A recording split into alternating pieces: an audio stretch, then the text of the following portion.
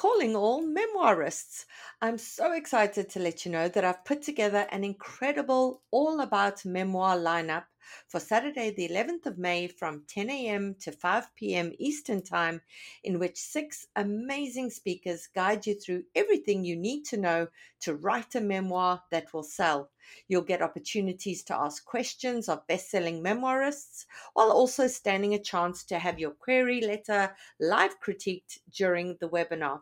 To see the awesome lineup and to register, go to biancamarais.com. There's an early bird promotion for the first 50 delegates who sign up. Come and join us and get your memoir groove on.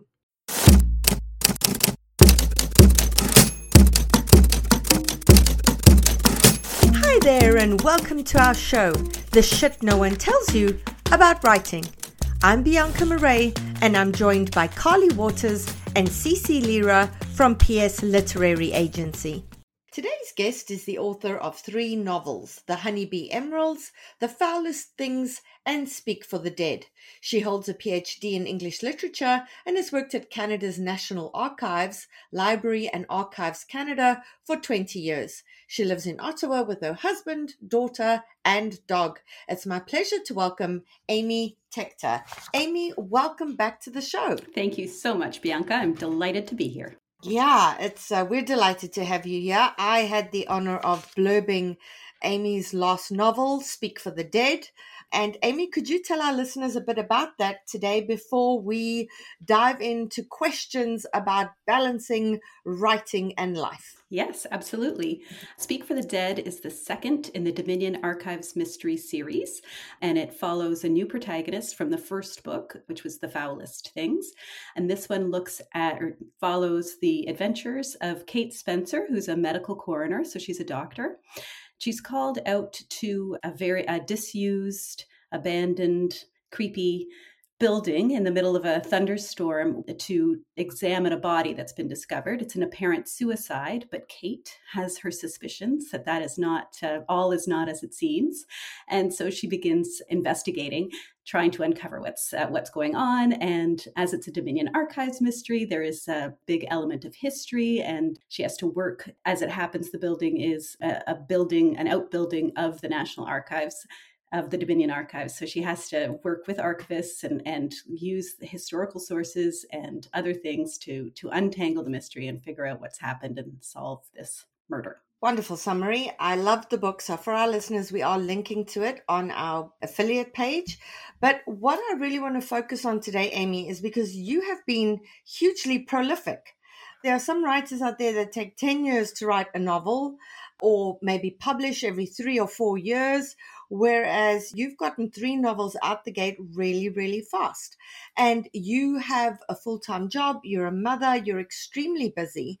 And this is something that we hear from our podcast listeners all the time. I've got kids, I've got things happening in my life, I've got a full-time job. How the heck am I supposed to prioritize time for writing? How am I even supposed to find time for writing? So today I really want to focus on that and see what your advice is for our listeners. So to begin, how do you navigate work, family, and life demands with your writing life? Yeah, I mean, I do sound, on paper, I look very prolific, so I will put some caveats. I got 3 books out in a year, which is insane.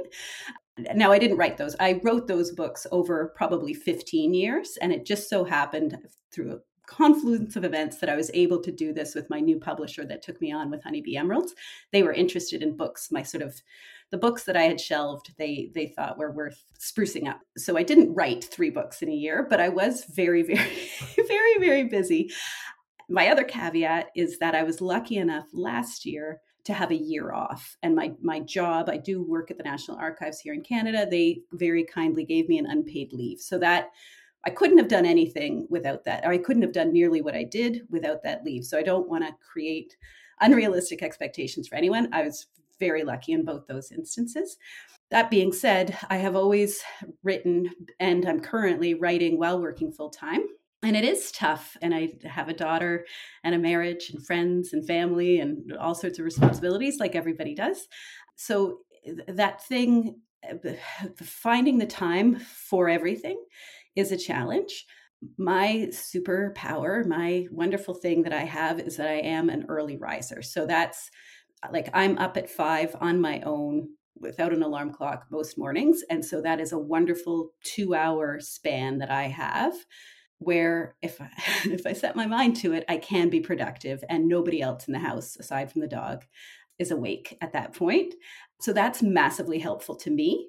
Mind you, I'm going to bed at 9:30, so it's not. Yeah, I'm losing it on the other end. But that and I am at my freshest. I am perky and ready to go, and then I just slowly wilt as the clock ticks down. So that's probably the biggest thing for me is those early morning hours. But that being said, I don't always use them efficiently. I don't always use them for writing. I get on TikTok like everybody else, or I screw around, just doing ridiculous things and fritter away that time. So it's not like I am, a dedicated powerhouse pumping out the words. I try to be, and I find another trick that is helpful for me because I am goal oriented is to give myself that kind of word count every day or at least every week and say I'm going to hit X number. And then I hit that. I usually, if I set that for myself, I'll hit it. And my cheat is, which might be helpful to listeners, is it doesn't matter if they're good words. And that's what I tell myself. And that's my self-talk is I just have to hit the quantity. It doesn't have to be quality at this point. Quantity to quantity. And in that quantity, there's enough quality, I hope, that it's not a waste of time, but it helps. That's another sort of productivity hack that I have used that has been helpful. All that being said, like I said, there have definitely been times where I haven't been productive at all. And I think that's really important to acknowledge as well. You can't be, and it's okay. And to give yourself grace. And writing is a wonderful thing. And I will never tell someone not to write. But sometimes I have had brutally demanding jobs. I have had family stuff going on. I have a life. And there are times when I can't write. I don't want to write. And I've beaten myself up about it and thought, I'm getting up at 5 and I'm not being productive. I'm becoming more forgiving of myself for that as well. There's lots of time. Like it will come, and forcing when your life isn't in the right place to try to be creative, I think is just setting yourself up for heartbreak and difficulty. So sometimes it's okay to just be kind and soft to yourself. Yeah, totally. And something you said there, so for our listeners, not everybody's going to be morning people, right? So some of you in the morning are bleary-eyed. You're you're angry that you've had to wake up. The coffee hasn't hit yet. So I think trying to say to people who aren't morning people, get up and write in the morning, that isn't helpful. But check your own natural rhythm. See when you are feeling most alert. See when you are feeling most creative. For some people, that might be during your lunch hour. For some people, that might be at night after the kids have gone to bed.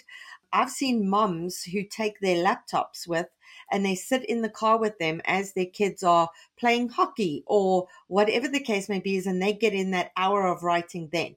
So the big thing here is find the time when you're by yourself, when you have the least amount of interruptions, and try and carve that out for the writing. And then as well, something that I've done, you were talking about your daily goals. So what I've tried to do these last few months is I've said to myself, okay, there are 4 days a week that I'm going to try and write. And then I've done my goals in terms of I want to finish the book by this date, and then Scrivener works it out for you as to how many words you have to do a day if you're only writing 4 days a week. And then I saw that I had to write 1,000 words a day, and that was like, that's quite a lot of words to get down on the page. And I found that I was getting quite anxious about that.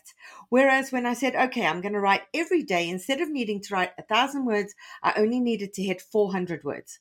And that was so much more psychologically accessible to me.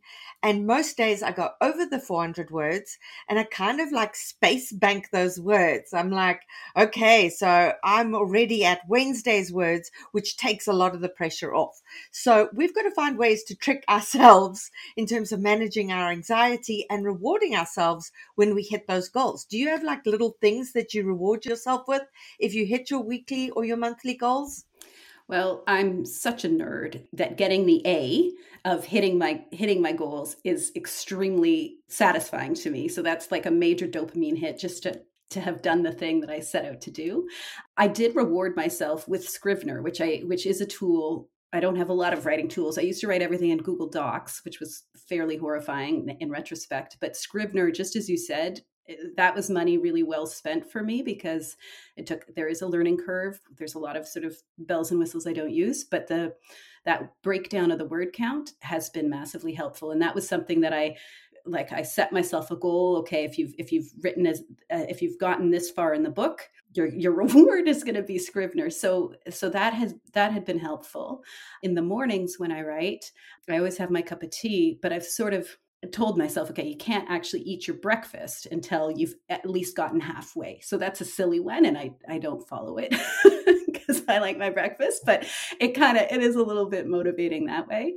Yeah, and then other times I only have the one daughter, and so my weekends aren't back to back driving kids to hockey and soccer and things like that.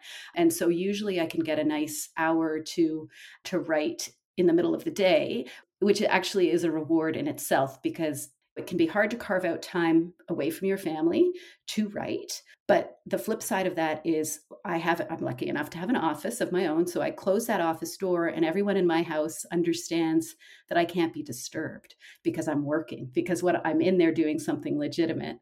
And so I can't get bugged about where someone's socks are or that we forgot to put the garbage out or what have you. And so that then can become sort of a sanctuary and a reward, especially on the weekends. And I'll have a nice like cup of tea or a hot chocolate or something and work for an hour or two. But you're right about having sort of pleasures or things to look forward to makes a big difference in terms of motivating yourself to sit there and get the words out. And that's important what you said there is that everybody knows when you're in your office, you're working. Because even though we love writing, even though we do it because it's a passion, even though, we have all of these, this drive to write, it is work. And it's important that people in your life don't see it as, oh, this is the time that you sit around messing around, because you are working. And it's important that the people in your life get that and that they respect that. And in terms of rewards, again, for each of you, some people like gold stars. Make yourself a chart, give yourself a damn gold star every time you hit your word count. If you are motivated by other things, say, this is something I would really like to get myself, to spoil myself with, and I will buy this once I have 50 gold stars. Everybody works differently and everybody's motivated by different things. For some people, it might be a trip that they want to go on, or there might be smaller things. Like for me, when I reach my goals, then I'm like, oh, I'm going to buy myself these books that I would have felt guilty about buying. But now I'm like, no, that's part of my reward. I've worked hard for them. And so I'm not going to feel guilty about having them. So for listeners, find the things to reward yourself with, right? Okay, so what's the toughest part of writing while having a full-time job? Time is the obvious one. It's just hard to find time. So we'll leave that one aside. And I would say actually it can be motivation, especially depending on what your job is and how demanding it is. I've had jobs where I do a lot of writing in my job. That makes writing for fun and less motivating. I've also had jobs that were just stressful for a variety of reasons. And again, that has really sucked the motivation away from me for writing because I've gone into a little bit of a survival mode there. And so even though writing is so creatively fulfilling, and I did it for so long without being published, so I was really motivated by the creative fulfillment and nothing else.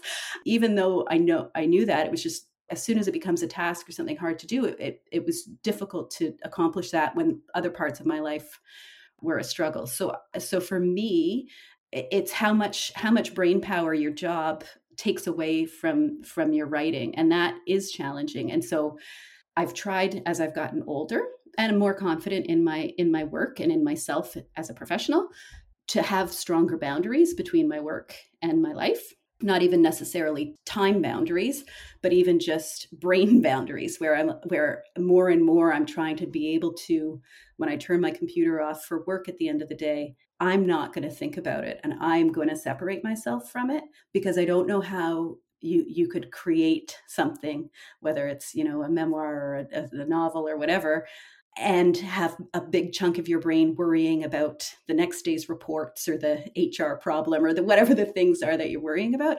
You need to have some mental clarity. And so I have found I don't want to sacrifice writing. And so I have found more and more I am confident in telling my supervisors, no, I can't do that, or I will do that. That will be later than anticipated, because I know I need to give myself a little more space so that I can write and I can protect my mind that needs less stress. And again, I'm in a super privileged position where I'm at a place far enough along in my career where I feel confident in that, and I have the trust of my employers. Not everybody has that, which goes back to sometimes writing. It feels wrong to say this, but sometimes it isn't the right time to write. Sometimes you need to be doing other things. And I think sometimes we like, writing's so important. You've got to carve out the time. Find that 10 minutes when you're not busy and you can type something out. It's like, well, maybe just be soft, because there will be time. And I was in my mid 40s before my first book was published. So I've had that angst of, I've got to get this out. And it's actually, I can see you've got time. So be kind to yourself. Yeah, a lot of these deadlines are self-imposed. I know people who are like, well, I have to publish before I'm 50, or I have to publish before this. Well, why? Have you signed a contract saying that? No, it's good to have goals, and it's important to say, I would like to by this time, but no good comes from beating yourself up over something. And I find that the more pressure I put on myself, the worse the writing is. So there's that. And for those of you whose minds are constantly working in terms of, I've got to do this tomorrow, I've got to get to this, this, and this, I find that I need to empty my brain before I begin writing. So I make a to-do list before I begin writing of everything I have to do the next day. So I figure that once I've got it all down on paper, I don't have to keep thinking about it because it's there. It's waiting for me to come back to it. And I know everything that I have to do the next day, so that while I'm writing, I'm 100% focused on the writing and not trying to problem solve other things. And I also like to sit down with a scene. Let's say I've just finished a scene. I like to, in Scrivener as well, just make a few notes for what the next scene needs to accomplish. I'll write 5 notes. These are the 5 things that need to happen in the next scene. And once I've set that intention, I walk away and I find that my mind in the background is constantly stewing over those things. So that by the time I come back to sit down, it's almost like my brain is providing some solutions because I've set that intention kind of the day before. Again, this may not work for everybody, but these are little tips and tricks that are worth trying. So what's the best part of writing while having a full-time job? I think for me, it is the stimulation. So I happen to work at a place, the National Archives, that sort of has a lot of stories built into it. But even more than that, and what I have realized over the past few years with the pandemic and a lot of work from home, and then this year that I took off where I was at home every day writing and being very busy in the writing, I stopped having those incidental social moments with my colleagues and with people coming into the archives and all that, and even being out and about taking transit to get to work and all the rest of it.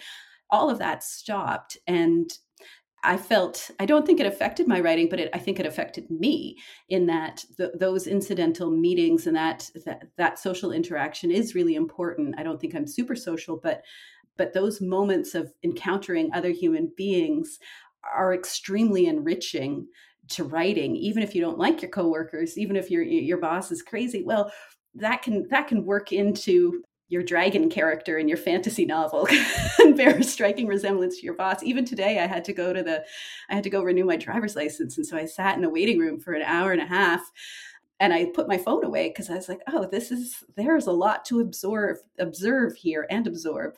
And so I think the working life for me, being forced out of my home every now and then and into the wider world, is such a rich opportunity to remind myself that there's a lot more than just my little world going on. It's extremely enriching for my imagination to kind of do a little bit of quiet observation and have those encounters with other people, even if it's getting your driver's license renewed. Yeah, you know what? Everything is inspiration. And also, I remember when I first started writing in South Africa, I worked in insurance. bloody hated it, absolutely hated it. I was a consultant and I had brokers yelling at me all the time and all these kinds of things. And just planning my writing, just thinking about it was this wonderful escape. And I'm now at the point where if you aren't constantly plotting a novel in your head when you're standing in the line at the grocery store to pay, or if you're sitting in a meeting that's going on forever and that really could have been a bloody email, if you aren't busy planning next things in your plot, and if you're not a writer, what the hell are you thinking about? Because this probably takes up 80% of my mental energy on any given day. So yeah, let everything be an inspiration. I've had moments where I've been stuck with something and I've just walked my dog in the park and I've overheard something and I'm like, oh my God, yes. And it jogs these things loose. So interact with the world, because creativity and creation does not happen in a vacuum. We create because we are human beings interacting with the world. And sometimes that's the best thing you can do. I don't know about you, Amy, but sometimes as well, I get brain fog where I'm just like, I cannot write, but I want to do something with my book. So on days that I sit down and it's just like the words are not coming, those are days that I will spend editing stuff that I've already written, or perhaps brainstorming for future things. So there are many ways to create. And I know I'm always yelling at you guys and saying bum in chair, but creating isn't always hands on the keyboard. What other advice do you have about that? I am a big, big fan of walking. I really believe that it is like a massively important creative tool because it's easy. and I often just walk the same route. It's the action of it, right? Your brain is just occupied enough with putting one foot in front of the other, and here in Canada, it's and avoiding the ice or the potholes in the spring or what have you. There's just enough noise, there's just enough distraction, there's just enough new things. But what's really happening is that I am writing in my head and I'm working out those plot details and all of the rest. So for me, walking is like my number one creative trick, is absolutely go for a walk. And it doesn't have to be in any way exercise. I, in fact, anti-exercise. No, I'm not. But that's not the point. It's just I think there's something there. And I think authors over the years, centuries, the long walk is a key part of the creative process, which is not available to everybody. And there's lots of reasons why people can't walk, but it is a good one. And so, there's mindless tasks. I hate puzzling. Jigsaw puzzling, I hate it, but lots of people don't hate it. And I would imagine that would be something similar, where your brain is occupied a little bit, has enough to keep sort of the anxiety down, which then can allow the contemplation to come up. Yeah, repetitive things like knitting as well. I know a few writers who find knitting to be incredibly relaxing, and it gets them into this meditative kind of state, so long as they're not doing a pattern that's too complicated, and then that allows them to tap into something there as well.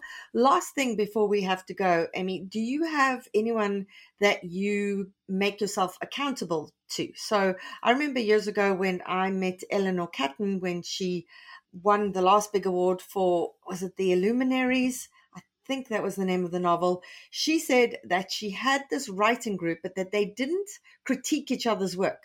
All they did was have accountability. So they would say everyone by Friday had to email everyone else, let's say 10 or 15 pages.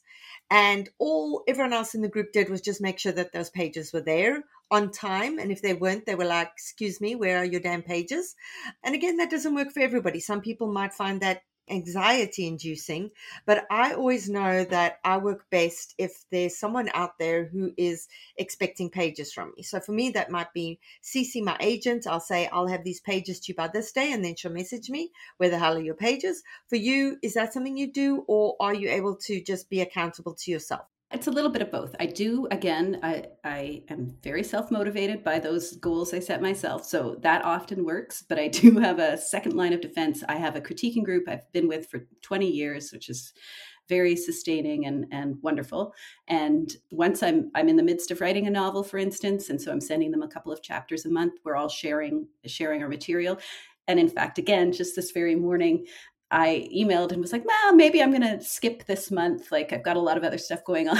And somebody responded and said, no, we want to see those pages. So that's just enough for me to be like, oh, fine, I'll send you the dang pages.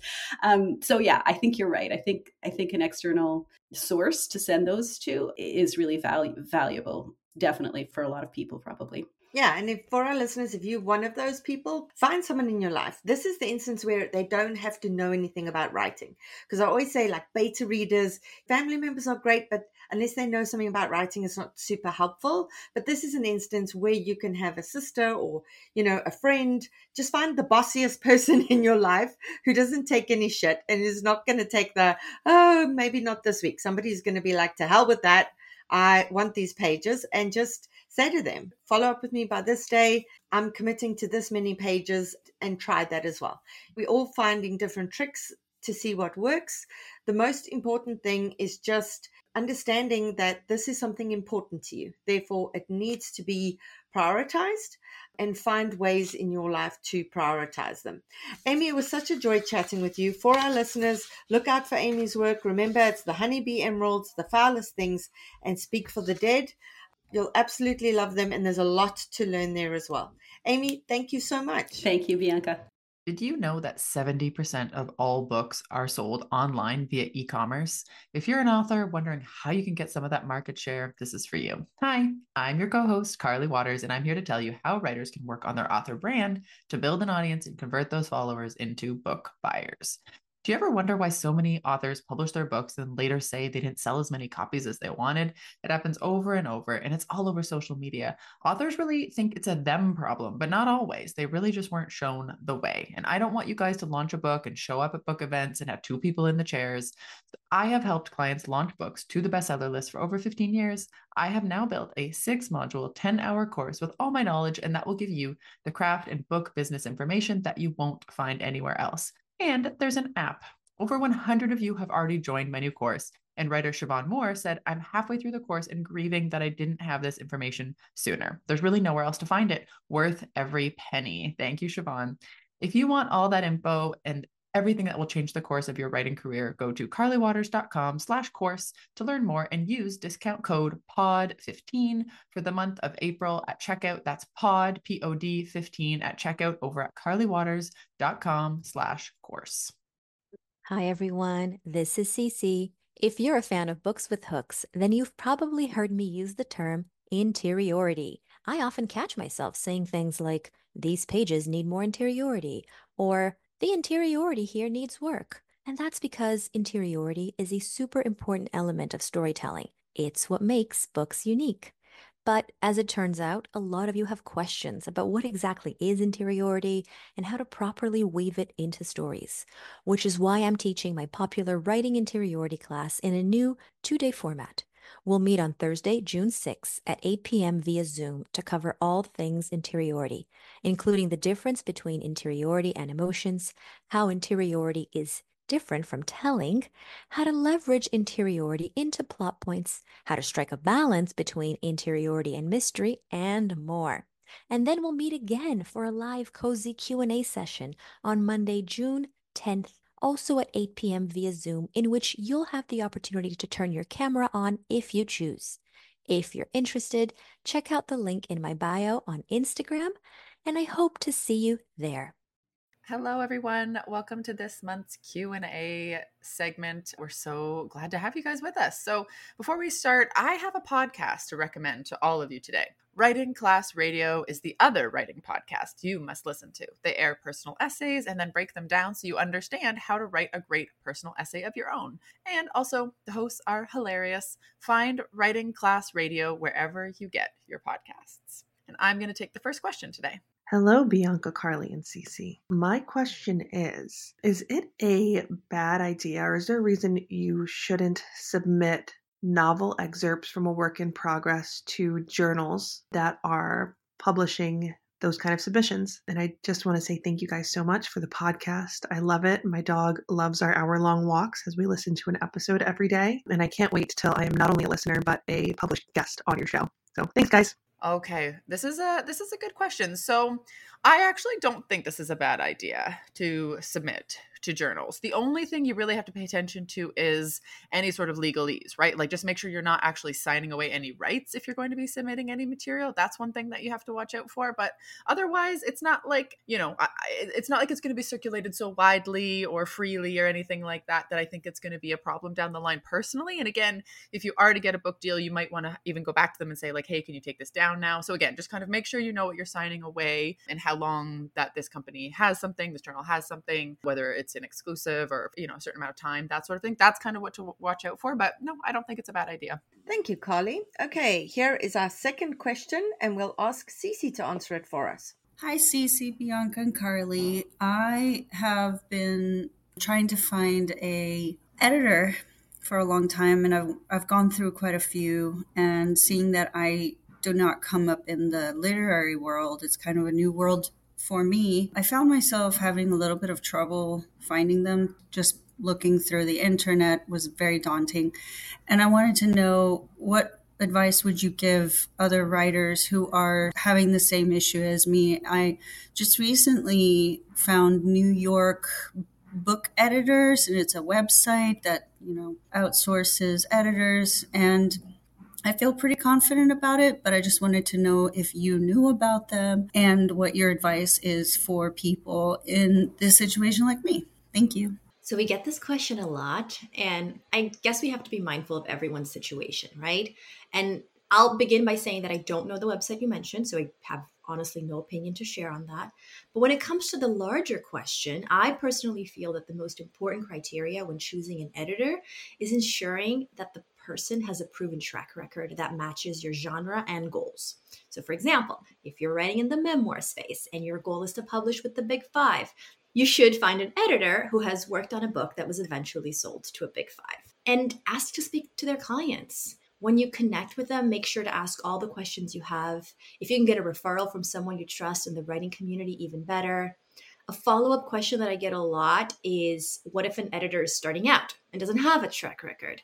And let's be honest, that's riskier. They might be great at their job, but you won't have any concrete way to vet them. On the other hand, maybe they don't cost as much, and maybe they have more availability, and perhaps they'd be open to a trial run that allows you to see whether their style fits yours.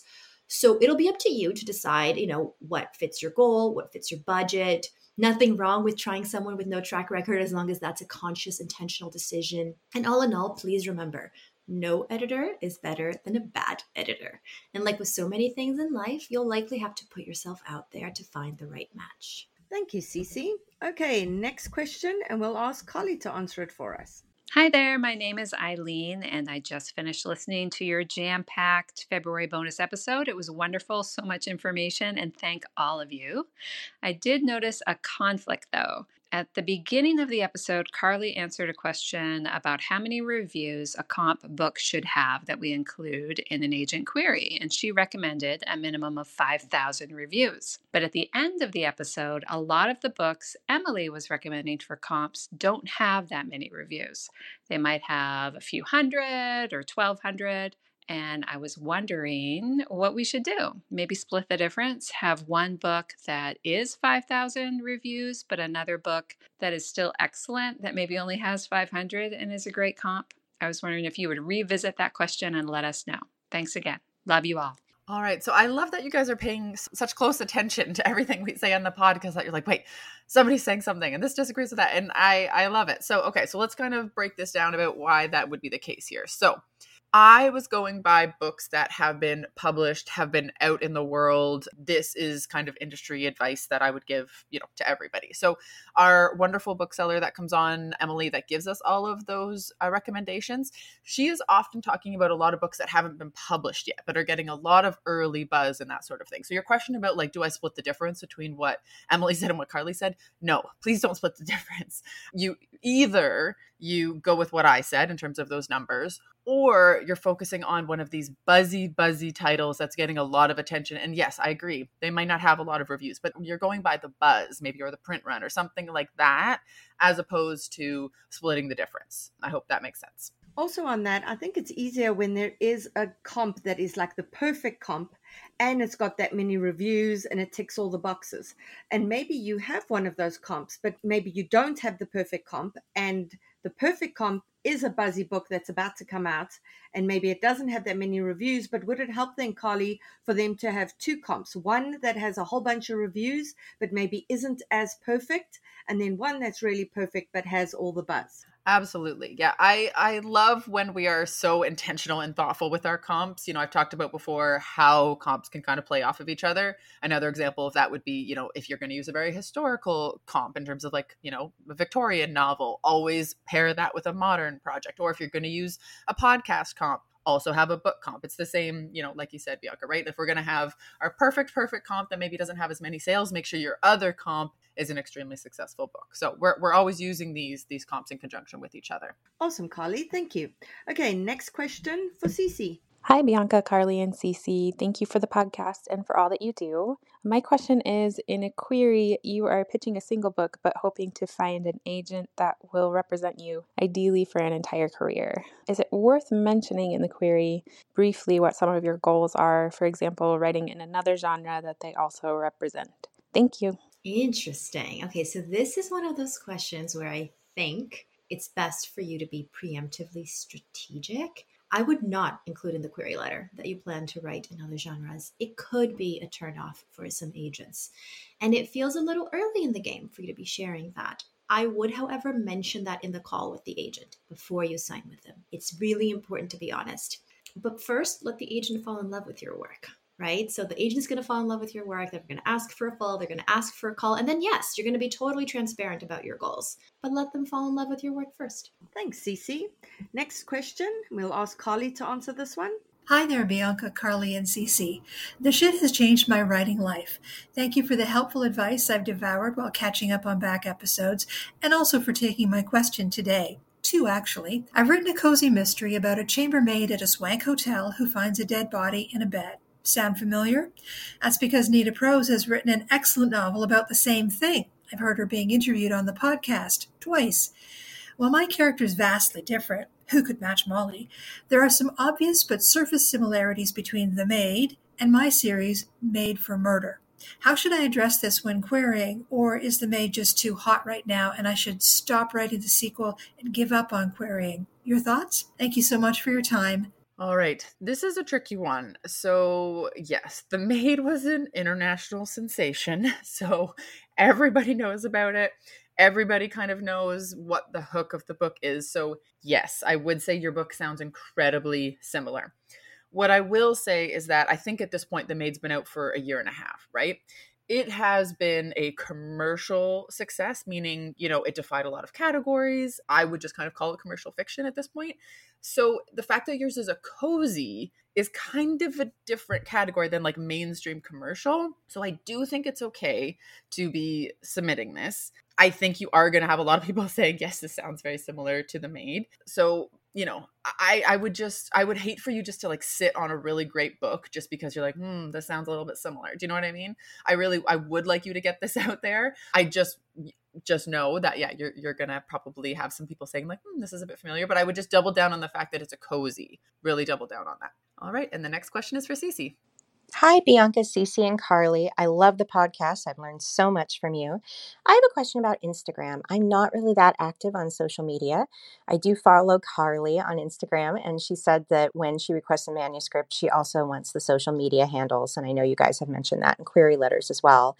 I am on Instagram. I don't use it that much, mainly to follow my friends and watch videos of cats, and you guys. So I'm wondering if, since I'm getting close to querying my first novel, if I should set up a new Instagram that is more book focused and specific, or just build on the one I already have. Thank you so much.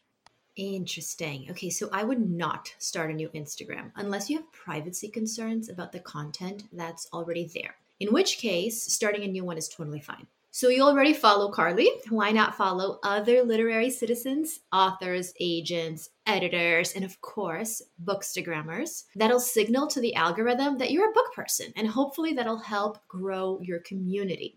Share their posts, the ones that resonate with you, of course, in your stories or however else you want to share them. And soon people might start sharing yours. And most of all, post the books that you love. the books that you're reading, the books that you're enjoying, the books that you're excited to read, and tag the author. It can be as simple as posting the picture of the book with a quote from the book that you enjoyed, or with like a review, anything you want. Why am I saying this? Because chances are the author will see it. Authors love getting tagged on positive posts. They love it. Every single author loves it. And they will remember. So when your agent submits your work to publishers, they'll see that you've been steadily posting book-related content in a positive and engaging way. And that will mean that you'll be in a good position to ask for blurbs when it's your time to be the author. So that will be my advice to you. Awesome, Cece. Okay, next question for Carly. Hi, my question, and first let me say I'm working with kids who are traumatized, could be the pandemic, something at home, but every time I work with a new kid, I have to write a new book, and I'm calling it a breakthrough book because I'm facing kids who don't want to talk, or kids who, have repetitive behavior that suggests there's trauma. So, I'm writing books like The Boy Who Would Not Speak. And is there a genre called breakthrough books, or books that, picture books, simple readers for children, that we're trying to reach through literature? I hope I'm making myself clear. The question is there a genre called breakthrough books? Thanks. I don't have a good answer to this. I don't think that breakthrough books in terms of learning how to read, I don't know all of the different categories of those books. A lot of those books are very IP driven, meaning the publisher comes up with the ideas. They're part of a series like the I Can Read series. Every publisher, kidlit publisher kind of has their version of it, Scholastic, etc. So again, a lot of things need to check those boxes to fit into those early reader series. So yeah, I don't know. I don't have a really good answer for this other than, one of my favorite resources is just check out Kidlit 411. They're an incredible resource, but yeah, sorry, I don't have a better answer here. Thank you, Carly. Next one for Cece. Hi, everyone. I just had a quick question. If author has a strong marketing plan, or what they think is a strong marketing plan, should they include that in their query letter, or how can they express that plan to the agent? So they have what they think is a good story and a marketing plan to go with it. How would they be able to express that in not such a lengthy way? And is that even helpful, or should they just wait till somebody says yes and then tell them the plan? Thank you. I wish I knew your genre, because this might be different for fiction versus nonfiction. If a marketing plan is truly strong, truly impressive, then including a couple of lines about it with concrete examples in your author bio is a great idea. It can be something like, quote, I have prepared a strong marketing plan for this book, including, and then you insert the actionable example, end quote. What would an actionable example look like? I once read a query that mentioned that the author had connections in the White House and could get blurbs from specific people there. They mentioned the people. And because it was a policy book in the nonfiction space, that was spot on in terms of an example of what they could bring to the table for the marketing plan. But it's very important that you're specific about it, because if it's just, I have a marketing background and I'll be very comfortable promoting the book, that goes without saying, not the part about your background, but the part about promoting. So really, it's about leaning into that specificity in terms of the specific value it's going to bring. Thank you, Cece. Okay, next one for Carly. Hi, Bianca, Carly, and Cece. I am writing a sports romance book where there is a bad boy hockey player love interest. So what I'm wondering is if it's okay if I have my bad boy hockey player play for the NHL, and if I specify that he plays for a specific NHL team, for example, like the Vancouver Canucks. I am wondering if there are any sort of legality issues around that, or if I can go ahead and have him play for an NHL team. The reason I want him to play for an NHL team is because I need him to have some bad press involved, some things like that, where he gets some pretty good attention from paparazzi and things like that. And I think that would work the best with a high profile league. So yeah, that's my question. Thank you. Oh, I love this. I think it's like the Canadian in me that's just love bad boy romances with NHL players. I don't know. It's a classic sports romance trope that I love. Okay. So in terms of legality issues, so it is fine to mention a real team. However, you cannot slander that team or say anything bad about that team, right? To kind of encourage any legal issues. It's kind of like saying, a character goes to Harvard or goes to Yale, right? It's like an institution. So this player is allowed to play for that team. But I would, again, make obviously this player fictional. That's incredibly important. The coach is fictional, right? Like all of that. But as an institution, it is a well-known institution. And so I think that's fine. I'm also not an IP lawyer. So, obviously you can get a second opinion on that. But just make sure you're not actually slandering the organization. And I think you're good. Great, Carly. Thank you. Okay, next one for Cece. Hi.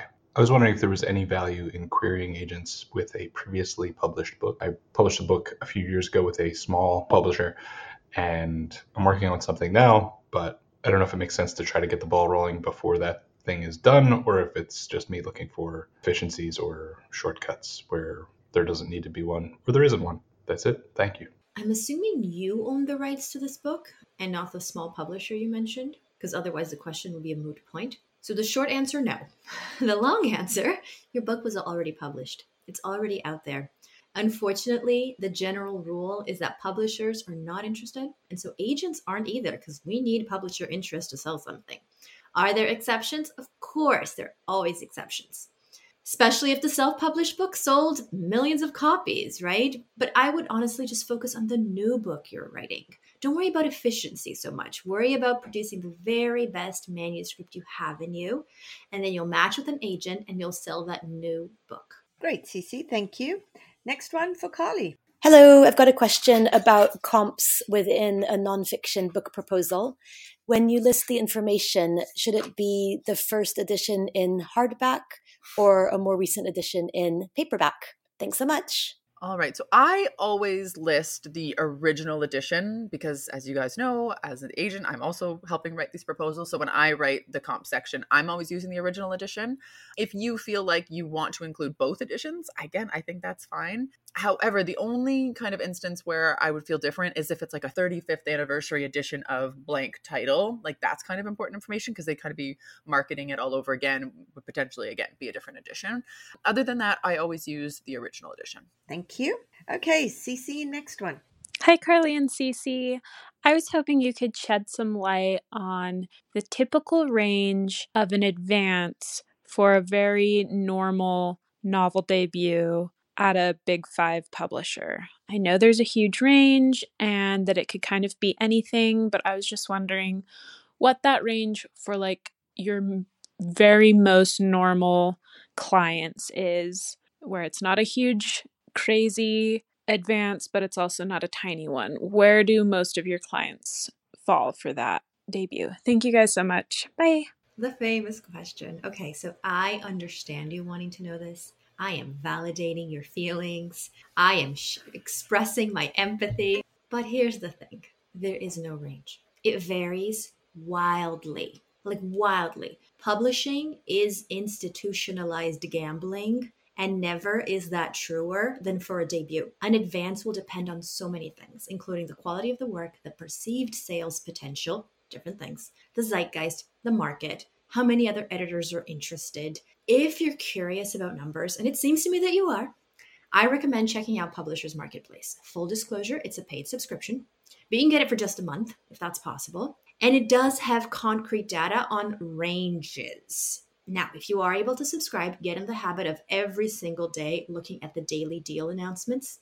Specifically for debuts, they have a category, debut. And PM has its own language when it comes to dollar range for the advances. So for example, nice deal means anything from $0 to $49,000, right? And then very nice deal is another $50,000 tier above that, and so on and so forth. And keep in mind, not every announcement shares the range. Some people want to keep that information private, even when that information is super impressive. So really, I get it. I so get it, but it's not something that exists. It's not data that exists. Thank you, Cece. Okay, next one for Carly. Hello, Bianca, Carly, and Cece. My name is Anthony Catalano, and I have a few questions about prologues, which is a topic I know you like to discuss. First, you've spoken about how important it is to immediately engage the reader with your main character, but sometimes a book is begging to open with a scene from a false protagonist or a villain. Would this be a good place for a prologue to take the focus away from the main character so that they can formally be introduced in Chapter 1? Should sample pages include or skip the prologue?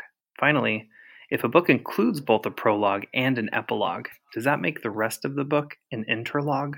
Thanks for being awesome. Okay, so Anthony, you're very funny. You're a very funny character. I feel like we need you. We need you on the show. Send in your work so we can have you on the show. I love the idea of this, right? The villain opening the prologue. If that feels right for your story, if that just, again, it's a trope that has worked in thrillers and will continue to work in thrillers. I agree with you. It does create a lot of distance kind of between the main character because we're like, who are we following for this book? But again, if it's short, I think it can work. Like, I mean, very short, like a page and a half short, very short.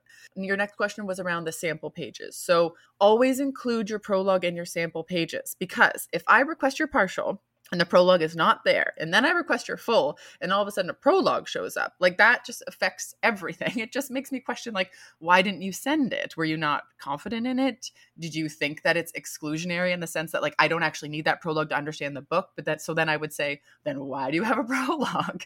I have a lot of questions about those types of decision making. Yeah. Okay. So that's my advice there. And yeah, I don't know. I just think you're funny, Anthony. So well done, you. Awesome, Carly. Thank you. Next one for Cece. Hi, thank you for this great podcast. My question is, in the query for a dual POV novel, should I include the first 5 pages for each POV or just the first 5 pages for the entire book? Thank you. This is an easy peasy one. You should include the first 5 pages for the entire book. Well, that was simple. All right, next one for Cece. Hi, I signed with an agent about a year ago for my memoir, which is about motherhood, breaking cycles of abuse, and epigenetics. And I've done 2 revisions per my agent's suggestion. We both think it's in a pretty good place. However, she did say that no one is really interested in buying memoirs at the moment unless you're like Prince Harry, and then we should wait a little bit. So I told her that, there's 2 books going gangbusters right now that are similar to mine. There's I'm Glad My Mom Died by Jeanette McCurdy and What My Bones Know by Stephanie Fu. I've emailed her these comps and I haven't heard back for a few weeks. And I'm just wondering, like, is that normal? Are people not buying memoirs right now? Like, I know she has personal stuff going on. So, like, is this a thing where maybe I just need to find a new agent who, like, really wants to champion my work? That starting that process all over feels like I want to curl up in the fetal position and cry. Would love your thoughts. Okay. I really wish that we were talking one-on-one, in person. Not even one-on-one, right? Because there's 3 of us. So, like, 3-on-1. I wish I could, like, lean in, ask permission to hold your hand, squeeze your hand, because I want you to know that I care so much and empathize so much with your situation. This is a very, very important question. You are right to be asking it. When it comes to the market, I might not have the information your agent has, but my understanding is that it's always tough to sell memoir. Publishers always want celebrity memoirs more, for obvious reason. They have a built-in audience, right? Like, obvious reasons. I don't think it's tougher now than it was 6 months ago, and I don't think it's going to get easier in 6 months. But again, that's just my understanding, my interpretation of the market. This is not an exact science situation. We're trying to predict the future in terms of whether you should find a new agent. Again, this is the part where I'm leaning in, holding your hand, squeezing it, talking to you as a creative person. This is something that only you can answer, obviously, right? Like, only you will know if and when it is time. What I will say is that in a healthy agent-client relationship, you should be comfortable speaking up. This part, I have no doubt that it's advice that should apply to everyone. You should be comfortable speaking up. Now, I know that it's super daunting for many people, and often the reason why it's daunting is not the agent's fault, right? Some people are just naturally anxious. I know I am, and that anxiety might get in the way. It might create imposter syndrome. So here's the thing, though. A good agent wants to hear from you. A good agent wants to know how you're feeling. So my advice, ask for a call, open your heart, share your concerns, share your feelings, listen to your agent, have them listen to you, and make a decision based on whatever that conversation yields, because it seems like you're sharing more with us than you're sharing with your agent, right? And that's also not fair on them, because they should know that you're not feeling okay right now. They should know about your doubts. They should know about your insecurities. I understand it's hard, like genuinely I do. Please know that I empathize, and I'm urging you to push through whatever's keeping you from speaking up and honor your ambition, not your anxiety or whatever other emotion. If it helps, do it for your future readers. It might be difficult for you to be doing it for yourself. Picture your future readers, the people who deserve to read your book, and do it for them. Talk to your agent and take it from there. Awesome, Cece. Thank you. Okay, I will take this last question. Hey, Carly, Bianca, and Cece. I have a question. How do you know that you are in the right point of view? I feel like lately I've struggled with wanting to tell a multi-POV story, even, 2 or 3 characters, but I only feel connected on a first-person level with one character. I don't know that I've ever seen a book that was told multi-POV where one was first person and one was third person. Is that allowed? If so, do you have any examples of books like that? And if not, how do I know how to settle into one or the other? So, yeah, thank you so much. Right. So when it comes to POV, you can absolutely have a novel that has one first person narrator and one third person narrator. Absolutely. You asked for an example of a book that did this. I'm going to give my book as an example. So if you read my second novel, If You Want to Make God Laugh, has that exact setup. I have 3 narrators. 2 of them are first person, 1 is third person. But here's the thing, you saying there's only one character who you're connecting with to write as first person. That should not be why you're writing a character in the first person. It shouldn't be that's the character you connect with the most. So choosing first or third person should depend on all kinds of things. Like, for example, writing a 5-year-old in the first person is extremely difficult because you can only use the language that 5-year-old would know. You can only have the kind of reasoning that 5-year-old would have. For example, when you write in the first person, you can only tell the reader what that character themselves know. So If You Want to Make God Laugh, the one character I wrote from the third person, purely because her perspective was so foreign to anything that North American readers would ever have encountered, I needed, as the narrator, to tell the reader things about this character's circumstance that the character themselves would not know, nor would they actually be explaining it to the reader because it was such a part of their life. So that is why I chose the third person. So don't be picking first or third person depending on who you connect with the most. Say to yourself, I can use this character's voice. I can describe their experience in the same way they would experience it. So, we've had people on the podcast say, I write in a very literary way, but this character is only 16 and they aren't very eloquent. Keep that in mind. If you want to write in your eloquent way, but this character wouldn't have access to that kind of language, then it would be better off writing that in the third person. So there's a whole bunch of things to consider, but take a look at that book. And, there's a whole bunch of other books out there that have done the same thing. You can absolutely do that. Right, that's it for today's Q&As. If you have a question for us for next month, please go to our website, The Shit About Writing. There is a tab that says Ask a Question. You can either record your comp requests there, or you can record your questions to Carly, Cece, and myself. We just registered my youngest kid for kindergarten. I cannot believe it. One of the tricky things about my kids being in French immersion school and not having French as a language myself is I'm honestly worried about how I'm going to assist with homework as they get bigger. They're young now, but I see it coming. We are honestly so lucky, though, to live in a city that's bilingual, and we have bilingual friends and Francophone friends. So I know it's going to be easy for our kids to pick it up. Me, on the other hand, I am worried about me. I grew up somewhere where French class was not taken seriously, and now I have to make up the difference. And that's where Rosetta Stone comes in. As the most trusted language learning program available on desktop or as an app, it really immerses you in the language you want to learn. Rosetta Stone teaches through immersion, which is a proven way to learn a language. Instead of memorizing and drilling vocabulary words, you learn by matching audio from native speakers to visuals, reading stories, participating in dialogues, and other practical language skills to fast-track your ability to communicate fluently. There are no English translations in the product. You're honestly getting trained to listen, speak, read, write, and think in your new language, which is what everybody wants. Rosetta Stone users especially love the speech recognition feature. As you practice speaking, Rosetta Stone uses advanced voice recognition technology to match your audio, the audio from native speakers, and then give you feedback on how well you're pronunciating the words so you can really hone those pronunciations. It offers 25 languages from Spanish, French, Italian, German, Chinese, Korean, Japanese, even Dutch, Arabic, and Polish.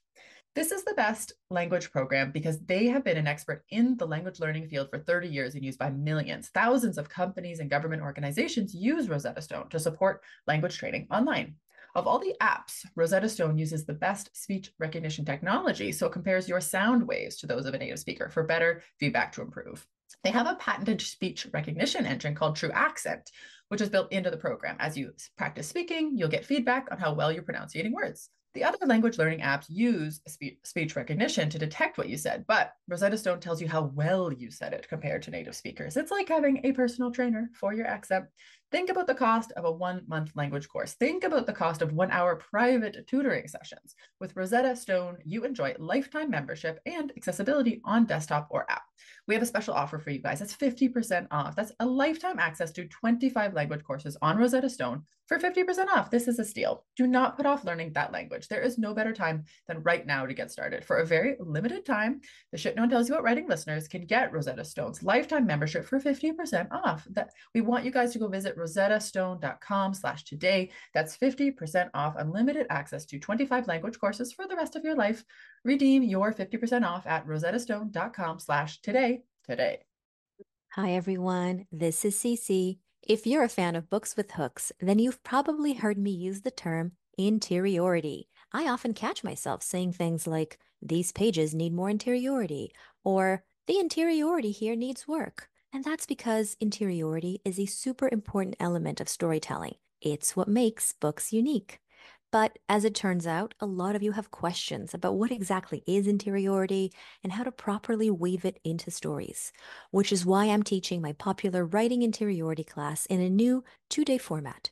We'll meet on Thursday, June 6th at 8 p.m. via Zoom to cover all things interiority, including the difference between interiority and emotions, how interiority is different from telling, how to leverage interiority into plot points, how to strike a balance between interiority and mystery, and more. And then we'll meet again for a live cozy Q&A session on Monday, June 10th, also at 8 p.m. via Zoom, in which you'll have the opportunity to turn your camera on if you choose. If you're interested, check out the link in my bio on Instagram, and I hope to see you there. Today's guest is the founder and CEO of Author Accelerator, a company that trains and certifies book coaches. She's also the author of the Blueprint books. It's my pleasure to welcome Jenny Nash. Jenny, welcome to the show. Hello, thanks for having me. Yeah, absolutely. We've had a few of the Author Accelerator book coaches on, and now we come to the mothership, which is awesome. Right, we have got a ton we need to get through in a very short time, Jenny. So I'm going to be firing questions off at you. I'm ready. And let's see how much we can cover. I'm ready. One is, and this is a question we get a lot of the time. There are so many resources out there for writers who have limited income to spend on their craft, but they do want to spend on their craft and they want to invest in themselves. So how are they to know what is a waste of time and money and what is a wise investment in their careers? Well, this is a huge question we could talk for days about, but I think the first thing is to be extremely clear about your goals. There's so many different reasons to write a book. And one of those reasons might be for your own healing. One might be for your own pleasure. One might be to learn how to write a book. I mean, most of the time that's how we learn, is by writing a book. There's so many different goals that writers have. And I think people get into trouble when they are not clear and they conflate all their goals together. It's like, well, I love to write and I want to learn how to write a book and I'd like to be published. And I'm going to glom all those goals together into one project. And then when they seek help for that, they don't know what kind of help to seek. And so I think that's a way that people get into trouble. So knowing why you're writing this book, what is your intention for it? What are you trying to accomplish? And what's the outcome that's going to mean success for you? That's the first thing. And then once you have that defined, you can decide what kind of help would be best to help you reach that goal. So obviously somebody who is trying to learn, for example, or who is doing this because it's fun or they want to see if they can, or those sorts of things, you're not going to go out and invest in an expensive editor or processor or workshop unless your goal is, well, I want to go to Italy with a famous writer and have a great vacation. Then do that, but know why you're doing it. To me, that's just the most important thing, to not go spending money that you don't have to spend. Once once your goal or your intention is, well, I want to get published, I want to do the best job that I can, perhaps I've tried in the past and it hasn't worked out, then you might say, okay, what kind of help do I think I need? Do I need accountability? Do I need craft help? Do I need strategizing for how to approach the marketplace? Defining what sort of help you need and then going out and finding that help. So that's the best guidance that I can give for that. Yeah, that makes a lot of sense. And what I like there is kind of breaking down your goals as well, because I think, and that's true of most things in life. If you just write one big goal, it's hard to reach. But if you put it into actionable steps and you break it down into actionable pieces, it's so much easier. And for 2 years, your goal might be learning how to write a book. And that's your goal for 2 years. And after you've learned that, then for the third year, your goal might be figuring out how you're going to get published. But it's important to separate them than to just have one goal. I want to be published. Oh, and by the way, I need to learn how to write a book in the process. Right. I mean, that learning how to write a book, there's actually very few places that you can do that. It's not what most MFA programs are focused on. You don't produce a book-length work. It's not what most university-based writing programs offer. So where do you go to learn how to write a book? I mean, there's so many great resources online now, and you can get all kinds of help and advice and learning, and that's great. But it does take a lot of time. And you mentioned 2 years. I wish that everybody said, I'm going to take 2 years to learn how to write a book, and then I'm going to attempt to enter the marketplace. I often think about, I like to paint. I'm terrible. I've never had a class, but I think it's fun. And I like to try to copy other things that other painters. And I would never in a million years think, well, I have painted this thing and I'm now going to try to put it in a art gallery.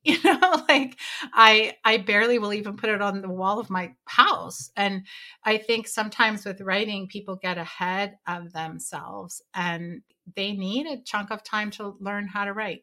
Most people don't figure it out their first manuscript out of the gate. Yeah, well, and it's the same as anything. So, for example, I came to Canada from South Africa in my late 30s and then learned how to ski. When I go skiing, I'm on the bunny slopes and I'm just hoping not to kill myself. And I'm certainly not I'm going to enter the Olympics, right? Right. So, yeah, it's important to have these kind of realistic expectations and manageable goals along the way. All right. So in terms of writers feeling a lack of agency in the publishing process, how can they make sense of a process where they feel like all they can ever really do is hope to get picked? And this really makes me think of years ago. I think I was in one of the Disney places. They said, okay, all the kids who want to get picked to come up on stage to play with a seal or whatever the case may be must put their hands up. And obviously all the kids put their hands up and one kid got picked. And there was a child in front of me who threw one hell of a frothy. Sort of that a head fit? Pounding. Yeah, a fit of the head on the ground, pounding and everything. And their mom said to them, okay, well, we need to work on your getting picked skills. And, I was like, okay, I don't know if this is good parenting or bad parenting because I'm not a parent, so I'm not going to judge.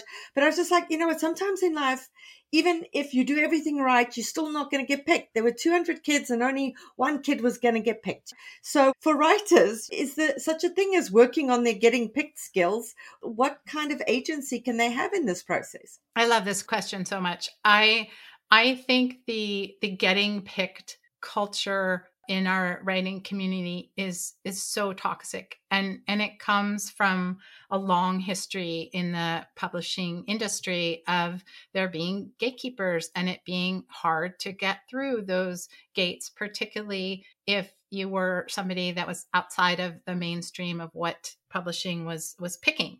And so there's this legacy that we all have, that this sort of cross my fingers, close my eyes. And I love that image of all the kids raising their hands saying, pick me, pick me, pick me. And when you think about it, that attitude completely disempowers the writer. All you can do is hope to be picked. And can you increase your chances of being picked? Absolutely. That's what your podcast is all about. There are skills that you can learn about researching the marketplace, approaching the marketplace, how you produce your query, which you are all so good at helping people understand, sending it to the right agent. All of these things are skills that you can do to increase your chances, and also write a good book, which is a thing that is often overlooked. But there is a certain point at which you can do all those things and still not get picked. And so I believe that the best approach for any writer is, it's quite similar to what I answered before. Know why you're doing this and know what success means for you. And if success means for you, I've been asking people for 15 years to, when they come to work with me, what their goals are. And it's remarkable how similar the goals most people will define. And when you get down to it, a lot of people, what they're looking for is validation for their writing. They want to know that they're good enough. And they also want to be heard. That's a core reason why people write, is they have something they want to say. And whether they're saying it through a middle grade book about dragons or a memoir or a nonfiction book, they have something they want to share and they want to say.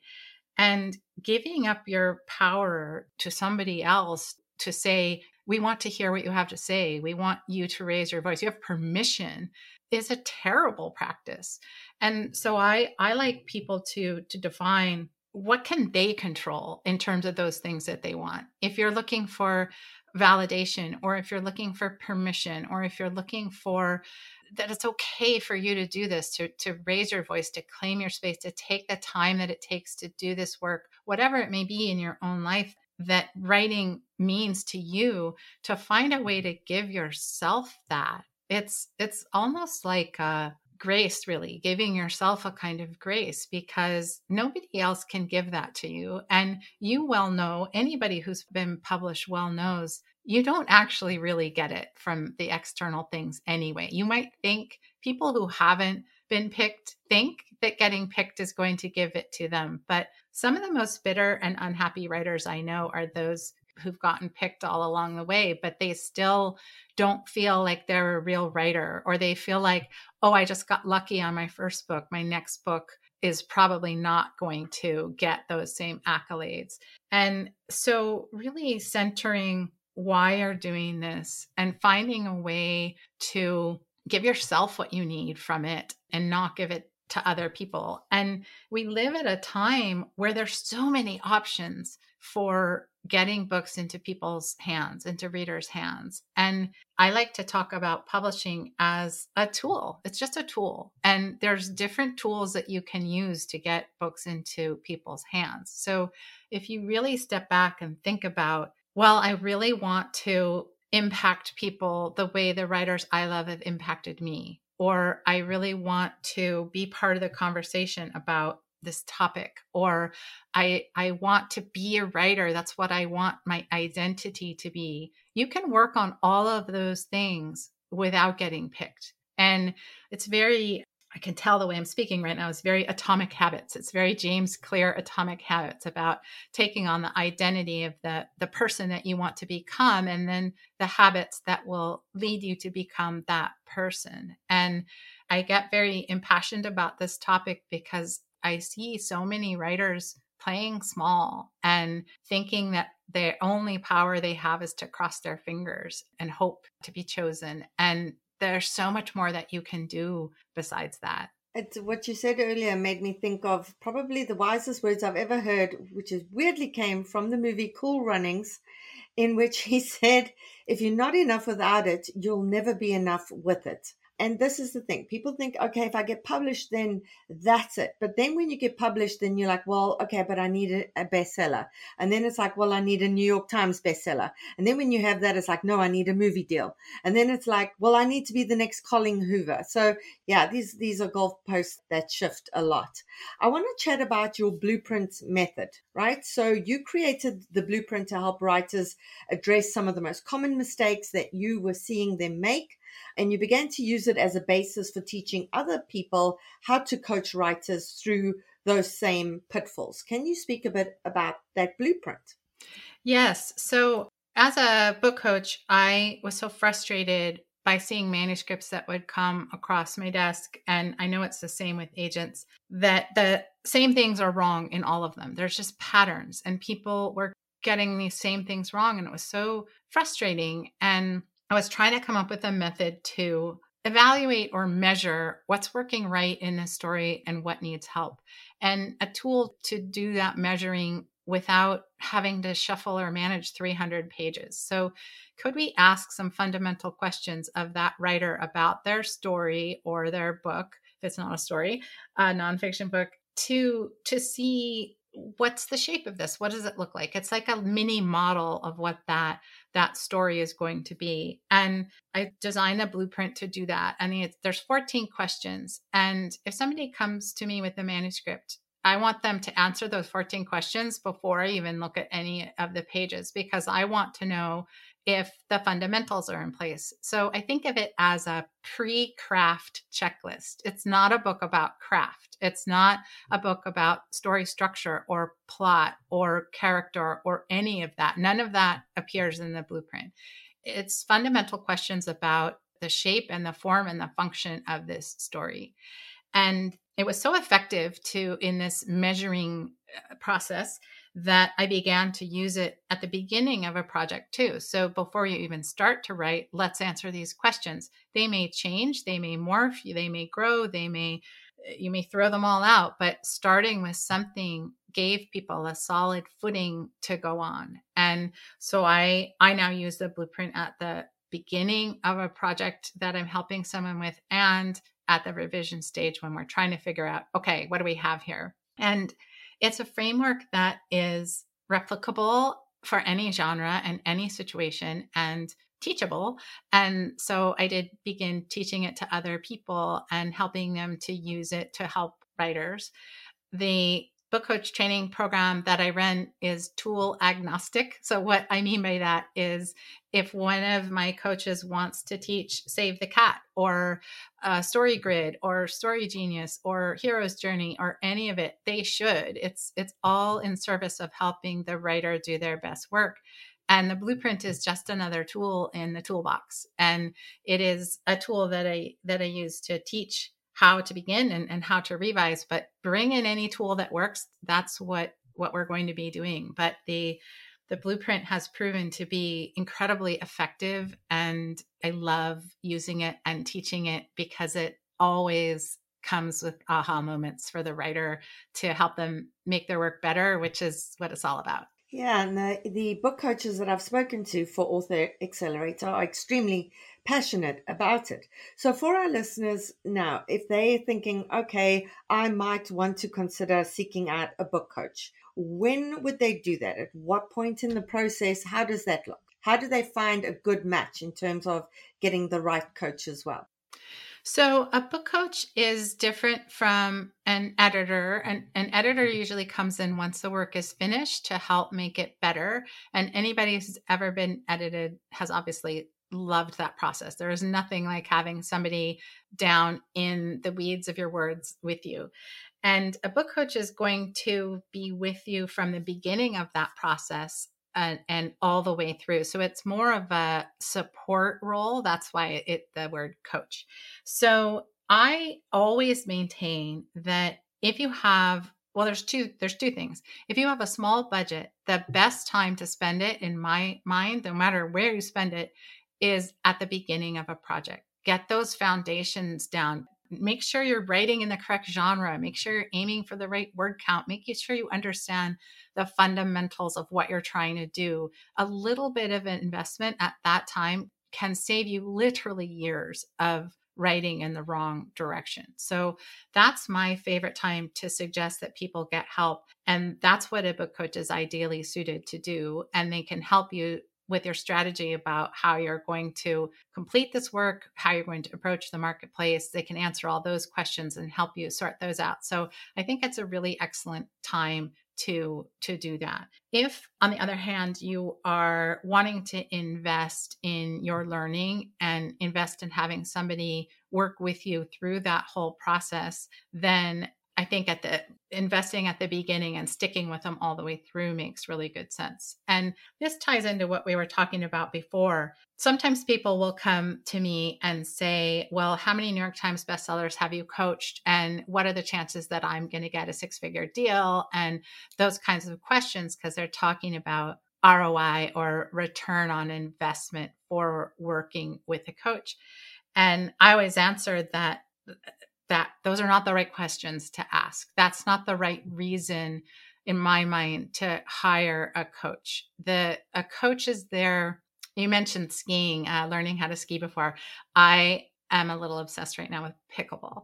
I just went to pickleball camp.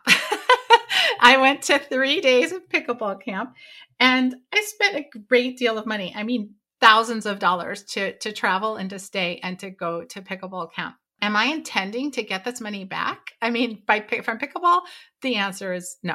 I am intending to enjoy myself, to learn, to get better, to have somebody to support me in my skill building, to be in community with other people who are learning this thing. And in my mind, that's the same way to think about an investment of working with a coach. Some people really like holding up all by themselves in the attic with their blanket and their tea and working on their book. And if that's how you best work, that's what you should do. Other people love having the accountability and someone to walk with them and to bounce ideas off of and to learn and to grow. Right now, I actually have hired one of my own book coaches, my own self, and I'm very busy, and I just love having somebody, having these deadlines, having this accountability, having someone to brainstorm with, paying somebody to be there for me so my poor husband doesn't have to listen to me talk about my book one more time.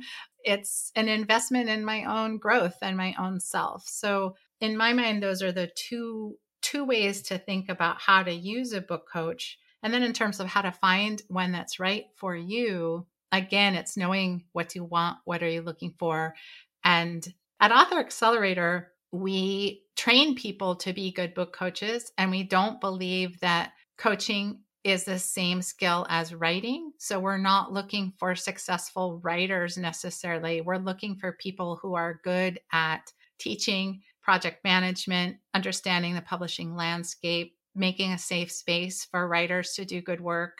And those are the qualities that we look for and that we put forward in what our coaches are out there doing. So what we're always looking for is a good match on an emotional level. You want somebody that you can trust and that you can work with and that you can take criticism from, who's going to be, maybe you want somebody gentle, maybe you want some tough love. And you've got to know what you're looking for, what kind of support you're looking for in order to find a good match. Yeah, all excellent points. And there's never any guarantee. Even if you could hire the world's best editor, etc., and there's still no guarantee that you're going to hit the New York Times bestseller list. I think the only time you get a guarantee there is if you pay a fortune for a ghostwriter who's gotten a whole bunch of writers on the New York Times bestseller list, and then you've completely missed the point because you haven't even written your own damn book. So what was the point of that?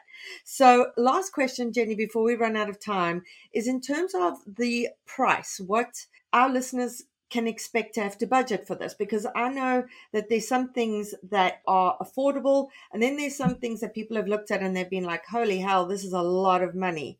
So is it that they need to have a ton of money to be able to do this, or are there different levels depending on the different needs of the author? Yes, that's a great question. And the price of working with a book coach is going to range from a few $100s. So if you are looking for someone, say, to give you feedback on that blueprint, those 14 blueprint questions, which is a great way to spend a little money, you could spend a couple $100, $300, $500 to get really detailed feedback, written feedback, and having a strategy call with somebody who can talk you through those answers and talk you through those story points and help you see where you're doing well and where you might need work. That is a relatively small investment, and it can go all the way up to many, many thousands of dollars. And I personally charge a great deal of money at this point in my career. I think I'm one one of the highest paid book coaches in all the research that I have done out there, and it can be wildly expensive. And that is absolutely not something for everyone. And it is there, as you said, I'm very careful to tell everyone there's no guarantees. So you want to make sure that you're doing it for the right reasons and investing for the right reasons, and what kind of outcome you're looking for. And it absolutely can't be, well, I'm going to pay all this money so that I'm going to your point, hit the New York Times bestseller list, or get a top agent, or make my money back, or any of that. There's no guarantee of that. So it's got to be, I just want to walk with somebody through this process who knows what they're doing, who can help guide me, who can make me feel confident in what I'm doing, who can help me be the best writer that I can be. And those very expensive programs, so I'm talking about upwards of $20,000 and sometimes even more dollars. Those are usually, you're working with someone for a year in a very intensive back and forth process where you're meeting every other week. You're getting eyes on every single line that you write. You're being helped in a strategic way. A price tag that high should come with a lot of touch. I talk about high touch and low touch. I like better than high price and low price, because most of the low price things that writers can afford don't come with eyes on your work and feedback on your own work. That's what typically the higher touch thing is going to be higher priced. And in my mind, that's a good rule of thumb to look at, is if you're going to pay a whole bunch of money, you better be getting a whole bunch of attention, and exactly the kind of attention that you want and need. Paying a whole bunch of money and not getting that, it would be a waste. Yeah. And I mean, it depends on affordability. When you speak of upwards of $20,000, like my ears start bleeding, because I could never afford that. But at the same time, when I get on an airplane, I can afford to fly economy, and that's where I fly. But there are people who can afford to fly business class, and that's where they fly, and their needs are different from mine, and their budget is different from mine. Yeah. So, but what I do like is that it's not pay to play. Right. You know, if it's a case of saying, well, every author needs to spend $20,000 in order to be able to get published or whatever, you know, that's insane, because there are a ton of authors who don't have MFAs, who haven't done a degree, who haven't done anything, and they've been published because they've learned differently, or they just insanely talented, whatever the case may be. Is so it's nice to know that depending on the kind of help you need and depending on your budget, you can reach out and find someone who can assist you in whatever sphere you need them to. Absolutely. And I think that what you're paying for at those high prices is, it's not access. It's not really a better chance. I don't think those things are true. I think it's a better experience in the process, in the creative process, is how I think. You know, at the end of the day, my clients who pay me all that money, it's really interesting. What they tend to say is not, thank you for whatever I accomplished or achieved. It's usually, thank you for helping me do this thing that I've always wanted to do, that I wasn't pulling off by my own self, that I have tried and tried and tried to do in all these different ways. And you helped me to do that thing. That's usually what the feedback is. It's more, thank you for walking with me. It's not, thanks for helping me check this box of this thing out here that we can't control. And of course, we all have different budgets that we can give to those kinds of things or not. And hopefully there's a book coaching solution for every budget, including $12. You can get the Blueprint book for $12. So hopefully there are solutions out there that can help anyone. Yeah, absolutely. And for our listeners as well, if you're looking for like an editor, for example, you could go on readsy.com and you say, I'm looking for an editor. There's some who will charge you $800 to look at a whole manuscript. And there's some who are editors for like the big five who are moonlighting as other editors on the side, and they are going to charge you an absolute fortune there as well. But again, what we're saying is if you can afford the help and you're able to get it, do it. But certainly we're not saying you have got to be able to spend this kind of money to publish, because I published my first novel without having spent an absolute fortune on learning the craft, etc. It was just bum in chair, working my butt off. And there's so many different roads to publication, but it's good to know your options and it's good to know what's available to you. So Jenny, before we end, if people are interested in getting more information, where might they find that? You can visit authoraccelerator.com. And if you're interested in becoming a book coach, we have a training program. And if you're interested in using a book coach, we have a matching program where we will match you with someone that we think is a good fit for you. And there's no obligation to work with the person we match you with. It's just we think it's a good fit, and you can go speak to that person and see if you agree. Wonderful, Jenny. Thank you so much for taking the time to chat with us. We appreciate it. Thanks for having me. Did you know that 70% of all books are sold online via e-commerce? If you're an author wondering how you can get some of that market share, this is for you. Hi, I'm your co-host, Carly Waters, and I'm here to tell you how writers can work on their author brand to build an audience and convert those followers into book buyers. Do you ever wonder why so many authors publish their books and later say they didn't sell as many copies as they wanted? It happens over and over, and it's all over social media. Authors really think it's a them problem, but not always. They really just weren't shown the way. And I don't want you guys to launch a book and show up at book events and have 2 people in the chairs.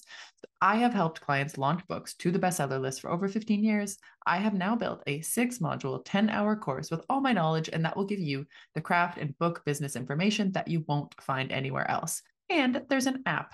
Over 100 of you have already joined my new course. And writer Siobhan Moore said, I'm halfway through the course and grieving that I didn't have this information sooner. There's really nowhere else to find it. Worth every penny. Thank you, Siobhan. If you want all that info and everything that will change the course of your writing career, go to carlywaters.com/course to learn more and use discount code POD15 for the month of April at checkout. That's POD, P-O-D 15 at checkout over at carlywaters.com/course. Hi, everyone. This is Cece. If you're a fan of books with hooks, then you've probably heard me use the term interiority. I often catch myself saying things like, these pages need more interiority, or the interiority here needs work. And that's because interiority is a super important element of storytelling. It's what makes books unique.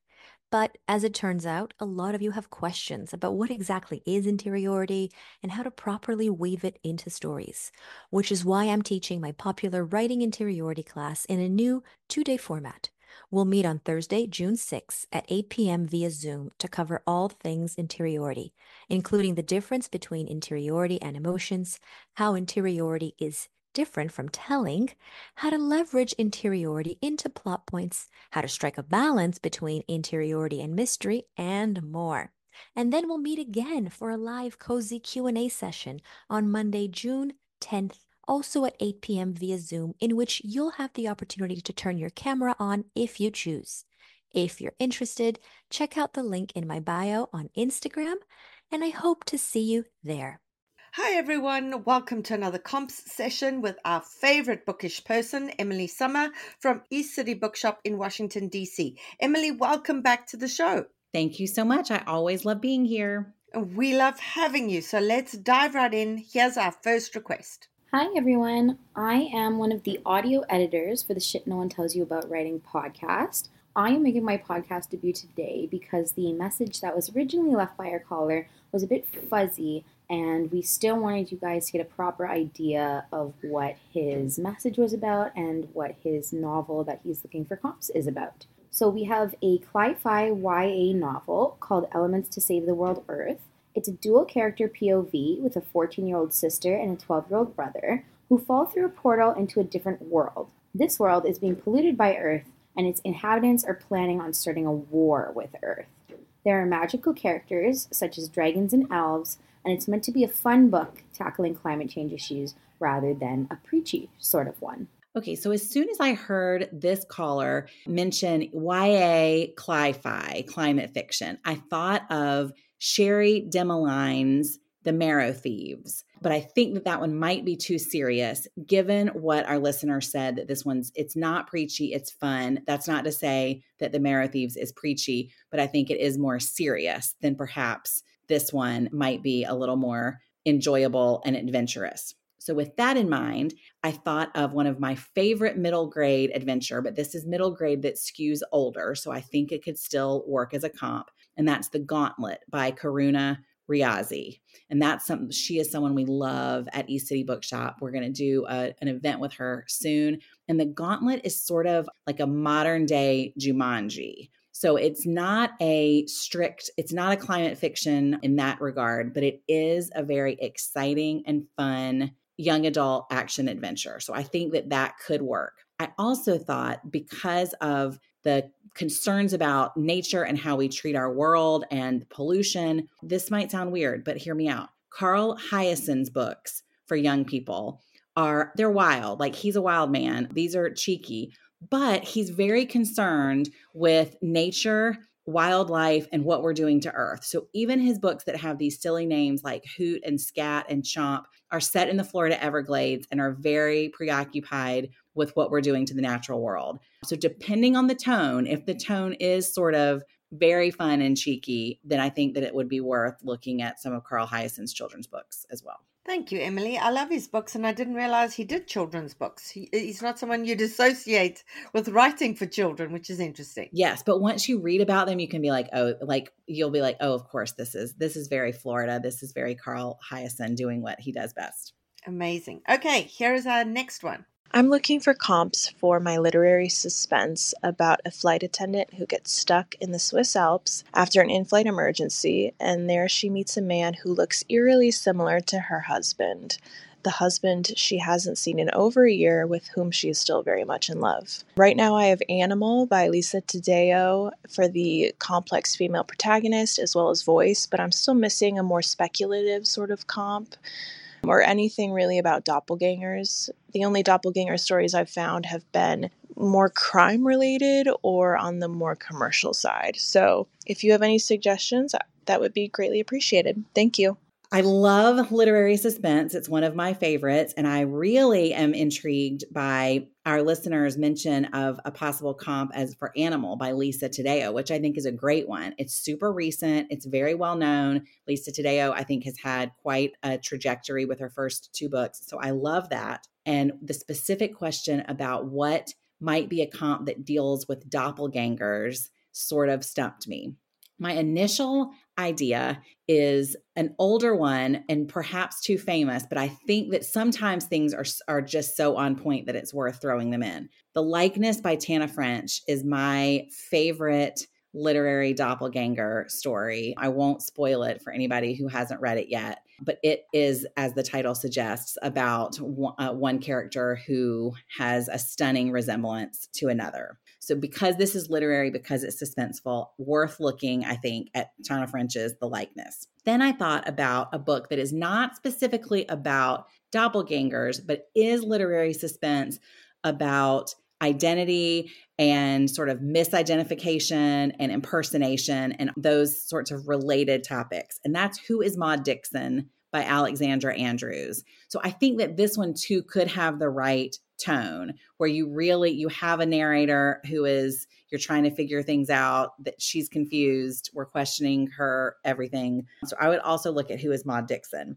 And then finally, I'm so intrigued by the setting in the Alps that I had to mention some that might capture that specific place. And that would be One by One by Ruth Ware, The Sanatorium by Sarah Peirce. Those are both Alps set mysteries that might really evoke the setting. Oh, and one other potential doppelganger comp is, I think, probably a different tone, but worth checking out if only because it's such a great book. And that's The Need by Helen Phillips. So that's what I've got for this one. Thank you, Emily. Okay, here's our next one. Hi, Emily and Bianca. Grateful for your help. I'm looking for comps for my debut mystery, The Lies of the Artist, the first in a planned series set in the art world. Let's dive in. Detective Alice Wexler has it all. A devoted wife, healthy self-assurance, and the highest solve rate in LA County, a currency she uses to handpick her homicide cases. Her latest is the murder of a celebrated curator at the Graves Museum of Art, a sprawling museum situated high above LA, with billions in the endowment and a staff with egos to match. As Wexler's investigation hits a series of dead ends, she expands her scope to include the Baroque painters the murder victim studied. This leads her to a festering secret held by leaders at the top of the museum's rigid hierarchy. I need comps for mysteries that are intended to be commercial but have a literary bent. I'm after serial readers who love art and a layered reference to Ovid. It's cozy-ish, but tackles themes of power, gender, race, sexual assault. I think it's most similar to Louise Penny's Inspector Gamache novels, but is she too big to comp? Our protagonist has a sense of humor, but it's quieter than Finley Donovan or Thursday Murder Club. Thanks! Okay, I already have several friends that I would recommend this book to because I know several people who love like an art history murder or like a museum set murder. So I think this one that has a museum curator in it has an automatic audience. At least it does in my immediate circle in DC. And I love the comps that this listener gave us, which is that Louise Penny, and I agree, I would not use Louise Penny, if only because when I hear a comp to Louise Penny, I immediately think of Inspector Gamache himself. So I'm thinking of that sort of character, and it sounds like this narrator is a woman and it's not going to be an Inspector Gamache. So I would stay away from Louise Penny, if only because I immediately have a picture of Gamache in my head. But I love the mention that it has a sense of humor, but is quieter than Finley Donovan or the Thursday Murder Club. And those are definitely two of my favorite funny mystery series at the moment. So I love the mention of those, but the warning that it's not quite there. With that in mind, I thought about who I'm sure I have mentioned her before. Louisa Luna is my favorite mystery writer right now. Any book now, she's going to break out and everybody's going to be like, Louisa Luna, she's the one. So she's got 3 books. The series starts with Two Girls Down. She may have other books with different characters, but these are the same characters. They are police procedurals slightly turned on their head because our main characters are private investigators and not working with the police department. But they have real personality. They have real senses of humor. They're very alive, but it's not the sort of hijinksy Thursday Murder Club or Finley Donovan. It's a more traditional detective type story than that. So the Louisa Luna books might work. Two Girls Down is the first one. The most recent is Hideout. I have to go back and check, but it is maybe her best yet. So look at Louisa Luna, anybody who wants a good mystery. And then because of the sense of humor too, I thought maybe it's worth comping to Kate Atkinson's Jackson Brodie series. Jackson Brodie is a great detective. He's a great main character. He has a real sense of humor and a lot of personality, but it's definitely not a Finley Donovan situation. And though Kate Atkinson is her books are a juggernaut, and I would not necessarily comp to her in all situations, I think the Jackson Brodie series is specific enough that might work. And then I thought maybe if it's more sort of classic mystery than these contemporary ones, maybe Maisie Dobbs, Jacqueline Winspear, which of course the Maisie Dobbs book is old, but she is continuing to publish. So that one as well. Yeah, when everybody in the US discovered Kate Atkinson because of Life After Life, I was like, bitch, please. I was reading her Jackson Brodie's 10 years ago, and they are amazing. Yes, they are amazing. And even before that, she was writing just contemporary literary fiction behind the scenes at the museum. Yes, Life After Life is probably my favorite of hers, but she's someone who could do anything and has been doing anything long before that book. Yeah, Shrines of Gaiety was amazing now recently as well. Okay, next one. G'day from Australia. This is Chelsea Chong. I'd love your help with comp titles, please. My book is a speculative fiction novel about April Callahan, a genetically engineered, hyper-intelligent genius who works in a strict military-like institution called the Wunderkind Project. She develops vaccines and cures that might save humanity when she discovers that her birth mother has died of a disease she already eradicated. The novel is Ishiguro's Never Let Me Go meets Good Will Hunting, but it's upmarket, so it's accessible, it's well-paced and entertaining, and it's pitched at adults because the protagonist's voice and her intellectual capacity and emotional capacity is at an adult genius level, really. So good day, Chelsea. I told myself I wasn't going to try to reply to that one, but I couldn't help it. I couldn't help myself. And I love it when people tell me their names so I know who I'm talking to. So Chelsea, I loved hearing about your speculative fiction novel. I love the comp that you've already given, which is Never Let Me Go meets Good Will Hunting. I mean, that tells me a lot about where we are. In terms of more recent bookish comps, I almost always mention Blake Crouch when I'm thinking of speculative fiction, specifically if it's something about genetic engineering or genetic modifications. That is also because this is not my wheelhouse, and Blake Crouch is one of the only sci-fi and speculative fiction writers that I gravitate toward and automatically buy. But I would absolutely look at Blake Crouch. The most recent one is sort of what if we zhuzhed up our genes and then what happens to all of us. That's the official scientific term, zhuzhing. I would also look at Jeff Vandermeer. That one might be a little, his or it might be a little bit wilder and not quite as grounded as this one sounds like it is, but worth looking at. And then I've probably mentioned in other instances, Kate Hope Day's speculative fiction. And that is because both of her speculative fiction novels read like literary fiction. They're very much grounded in our real world. They do not feel like a sci-fi book, even though they have these speculative angles. And this one, mentioning Never Let Me Go and Good Will Hunting, tells me that it might read that same way. So I would look at Kate Hope Day's books. Her most recent is called In the Quick. And it is also about a child prodigy with a genius level IQ. And she ends up going to space to look for this lost spaceship that her uncle was on. So again, it's like trying to save a family member, and she's a child prodigy. So I think that one works well. Thank you, Emily. Okay, here's the next one. I'm seeking comps for my upmarket romantic comedy manuscript, Corporate Espionage for Anxious Beginners. Declaring failure on her attempted acting career, Darcy is on to Plan B. Take down the big box chain store that bankrupted her family business. After getting a job at the store, she meets Cam, a filmmaker who's intrigued by her mission and ready to help her catch evildoing on a hidden camera in her name badge. Thing is, she's planning to ditch town soon, and an adorably hilarious film guy is not part of that plan. She struggles to keep Cam at a distance while getting to know some of the other workers at the store, discovering a growing plot to unionize and a mole trying to shut it down. This is a story about resisting together, standing up for what rings true in your heart, and how sometimes things don't go according to plan, but they're exactly what you needed. My comps were originally Book Lovers for its witty banter and A Man Called Uva for its humorous elements of human connection and unexpected community, but I suspect you will not approve, so I would love your suggestions. Okay, so this one, you're not going to hear this caller's name, but she called in a second time to tell us that her name is Erin. So I know that her name is Erin. So hello, Erin. Thank you for writing in. And Erin very helpfully says she thinks it's Book Lovers meets A Man Called Uwe, but she suspected that we would not like those comps.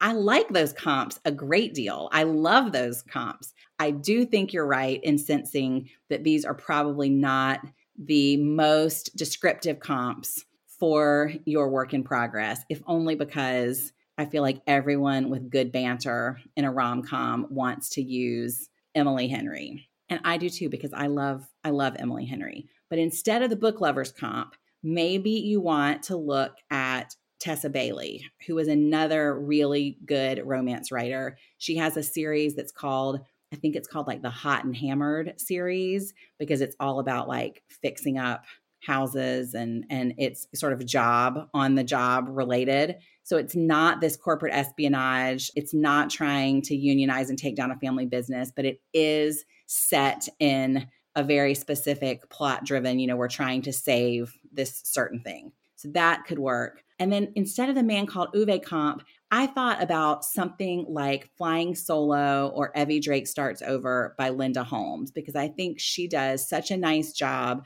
at writing small town sort of family business style books. She talks about the importance of community. There are very strong friendships and other community connections in her book, which might be what you're going for with the Man Called Uwe comp. So I would look at sort of instead of Book Lovers and Emily Henry, look at Tessa Bailey, and instead of A Man Called Uwe, look at Linda Holmes. Something else that's really useful is follow a ton of bookstagrammers. Many of them do this thing, if you liked X, you will love Y. And that I always find so incredibly useful, not just to find new books, but to find, comps that are a bit more in your wheelhouse as well.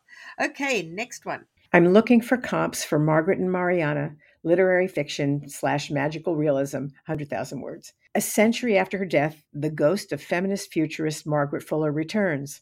Her mission, to finish work left undone when she died in a shipwreck at the age of 40. The year is 1968, and she's appalled by global chaos. Things are not good for women. In places, they're horrifying. Margaret wants to write a new version of Woman in the 19th Century, her 1845 classic that catapulted her to fame and served as the foundational document for American feminism. She needs a real-life collaborator. She targets Mariana Muller, an ambitious young writer and anti-Vietnam War activist studying at Oxford. It's tough going for both of them. This is Margaret's first foray into influencing reality from the other side. Mariana has plans. Editor-in-chief of the New York Times, first woman to do so, and she doesn't believe in ghosts. So this one, Margaret and Mariana, sounds so interesting to me. The idea of this angry feminist ghost returning to finish what she started, absolutely fascinating. I had a couple of questions before I felt like I could give the most educated comp responses. And that is, I'm so curious as to what inspires her to come back, because we're told that when the book that she has written was in the 1840s, and then she comes back to find a real life collaborator in 1968. So I am just very curious and wondering, like, what is the precipitating event that causes her to come back? I feel like that might tell me something about where the book is. And I wanted to know more about the tone of this one, because the she's coming back and the ghost made me think of a brand new book that I suspect is going to do really well. It's called The God of Endings by Jacqueline Holland. And it's a book that she's not a ghost, and it's more of an Addie LaRue situation where she is immortal and is living this extended life. But I feel there's something in it where, like, my vibes are just, maybe it could have God of Endings vibes. But something else tells me maybe that is completely wrong, and it's the 60s setting is something like Lessons in Chemistry. I could totally see Elizabeth Zott from Lessons in Chemistry being contacted by some upset feminist who comes back because Elizabeth is the one who can. I mean, Elizabeth Zott could do it. If you've read that book, she could do anything. So for this one, I want to know, I feel like I need a little more to give an on-point comp. But I would say if it skews like very literary and historical, look at The God of Endings, and maybe even look at which Alice Hoffman book might be the right magical realism comp. And if it has a sort of lighter tone, maybe something like Lessons in Chemistry or one of its friends on the shelf. Listen, an angry feminist ghost who comes back to finish the work she started. This sounds like my memoir, people. Okay, next one. Hello to the team at The Shit No One Tells You About Writing and your marvelous booksellers. Thank you for everything you do for writers. I'm looking for comps for my contemporary reimagining of Charlotte Bronte's Jane Eyre as a commercial adult romance. In it, Lee Eyre wants to stretch her talents to their limits, but her boss at Lowood Players won't let her do more than hem and clean. So when she lands her dream job as costume director for the reopening of Thornfield Theatre after a deadly fire, she's determined to make the most creative ensemble Seattle has ever seen. Except she can't stop thinking about Alexander Rochester, the mercurial director of their production of Bluebeard. Alexander is hiding something, she's sure of it. His explanations of the strange goings-on at Thornfield leave much to be desired, unlike his captivating personality, and the way he draws out her best work without even trying. But when Lee learned the truth Alexander had worked so hard to conceal, she must choose between her dreams and her conscience. I'm considering comping Sonali Dev's The Emma Project for the reboot appeal, and Jen DeLuca's Well Met for the backstage intrigue in the theatrical world. Do those seem fitting? What else should I explore? Thank you so much. Okay, sometimes our listeners and our callers just do my job for me. So this one mentions Sonali Deb, which I had already thought of, and Well Met. I say yes and yes to both of those. I think that's great. The only thing I will add is that whenever we're talking about contemporary retellings of this sort, I always want to mention Eligible by Curtis Sittenfeld, which is a Pride and Prejudice retelling, and it's just so good. So it's like just on the cusp of what we might think is too old now. I think it's 2016, maybe 2017. But gosh, Curtis Sittenfeld just keeps doing more and more. All of her books are different. Her book Romantic Comedy that's coming out in April, chef's kiss. It is outstanding. But I think because she still continues to write and what she does continues to do so well,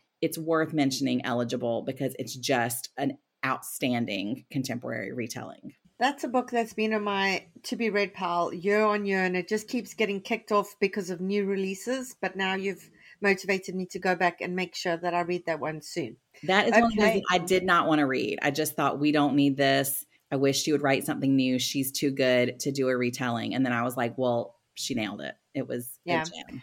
And I love authors who are writing in all different genres, who aren't being boxed into one particular easy to market sort of package. It makes it easier for the rest of us. Absolutely. Okay, next one. Hi, folks. I need help finding comps for an adult fantasy in dual point of view, which is a failed coming-of-age story, One main character has complex PTSD and experiences internal fragmentation and dissociation. There is a sunlight and shadow romance subplot. The whole story is set in a detailed and vivid world based on the turbulent history of Russia, Eastern Europe, and the Ottoman Empire in the 16th century or thereabouts. The audience, I imagine, is 15 plus, the SCA participant, D&D lovers, role players, con-goers. There are some heavy themes of family-induced trauma, learned helplessness, and identity. Overall, I'd say it's PG to PG-13 rating. Okay, so this one is another one where I have a few follow-up questions. So we know that this is an adult fantasy. We know it's dual POV and that one of our characters has complex PTSD and has some dissociative tendencies. I know there's a romance. I know that it is inspired by sort of Eastern European 16th century and like a role-playing audience will appeal to it. I don't know like what's actually happening in the book. So I would want to know like what is the central conflict in the book and who is the other character in our dual POV. That might help me give more specific comps. But in the absence of that, knowing that it is adult fantasy, that it is set centuries ago, and it has sort of Eastern European feel, I thought of Catherine Arden, whose books are, if not set in Russia, certainly inspired by Russian mythology. The Bear and the Nightingale is one of hers. And then I thought of other writers in that vein. So when somebody comes in and they want a Catherine Arden type book, I also recommend all of or any of Naomi Novik, whichever appeals to them the most. And I also always recommend Helene Wecker's The Golem and the Jenny, which is a few years old, but the sequel has just come out. And The Golem and the Jenny is actually set in New York City, but it's historical Eastern European beings that have been brought. So it certainly has the Eastern European and historical fiction vibes. So I would suggest those as a potential starting point, and I'd be curious about the rest of it. Thank you. All right, here's our next one. I'm looking for recent comps for my YA dystopian sci-fi novel. In a world ravaged by ecological disasters, the rich live in the bubble, a sprawling metropolis enclosed in a transparent dome that filters out the Earth's toxic atmosphere.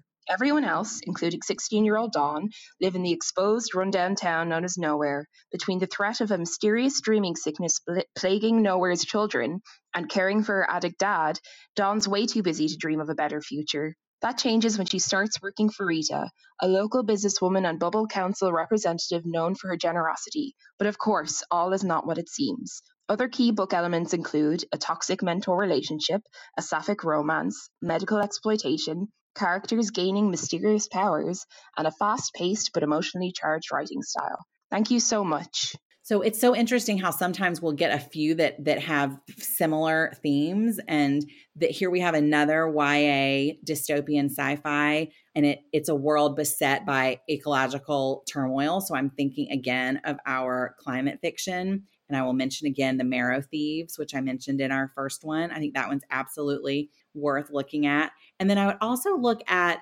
we have these classic YA dystopian series that are too old and too big to be worthwhile, like The Hunger Games and Divergent. But I would look at something a little more recent and slightly lesser known, but just as good, if not better, The Ember and the Ashes by Sabaa Tahir, and the Scythe series by Neal Shusterman. And that one in particular may work well here because that is there's an apprenticeship situation. And then because our work in progress here in question has a mentor, the apprentice and mentor line might draw some nice parallels. Thank you. Okay, here's the next one. Hello, I am looking for comp titles for my second world fantasy about a young woman who will lose everything unless she can find the traitor who is helping thieves to steal her court's liquid magic. She seeks help from her brother, who has gotten rich in the black market for magic, but the closer she gets to unraveling a scheme to destroy her court, the more she begins to suspect that her brother may be involved. In my query letter right now, I write that my book will appeal to fans of The Unspoken Name by A.K. Larkwood and The Unbroken by C.L. Clarke. I love these books, and I should maybe note that there's no main romance plot in my novel. but I still think the audience for books like these would be the audience for my book. However, I'm not sure how to tell whether a book has been successful enough to seem like a smart comp to an agent. I'd greatly appreciate any insights or any other suggestions for comp titles. Thank you.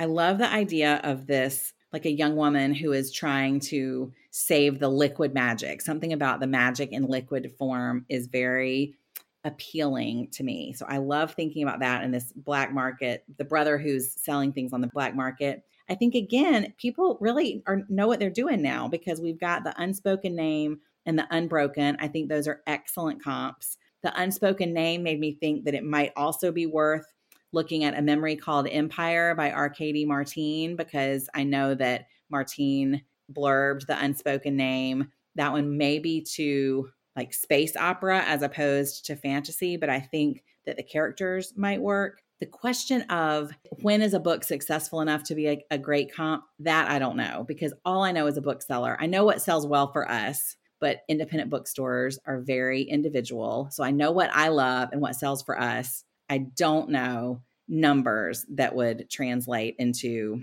a viable query. That said, one that I know that would be big enough is the Graceling series by Kristen Cashore. And that Graceling, the first book, is a little bit old, but she has continued to write that series. And in fact, another Graceling realm novel just came out called Bitter Blue. But I think that one has the same young girl or young woman in a second world fantasy, and that would be worth looking at. And that one absolutely has done well enough to comp that much, I know. Thank you. Okay, next one. Hi there. Appreciate the help in identifying potential comps for my upmarket 1987 era historical novel. It's Holden Caulfield-esque narration without all the cursing and is written in the first person present. When his ma is diagnosed with early onset Alzheimer's, 28-year-old Asher returns home to Beacon, New York, a place he's avoided since his role in his best friend Gus's death a decade earlier. He plots to quickly sell the house to pay for Ma's nursing home, then start fresh somewhere new.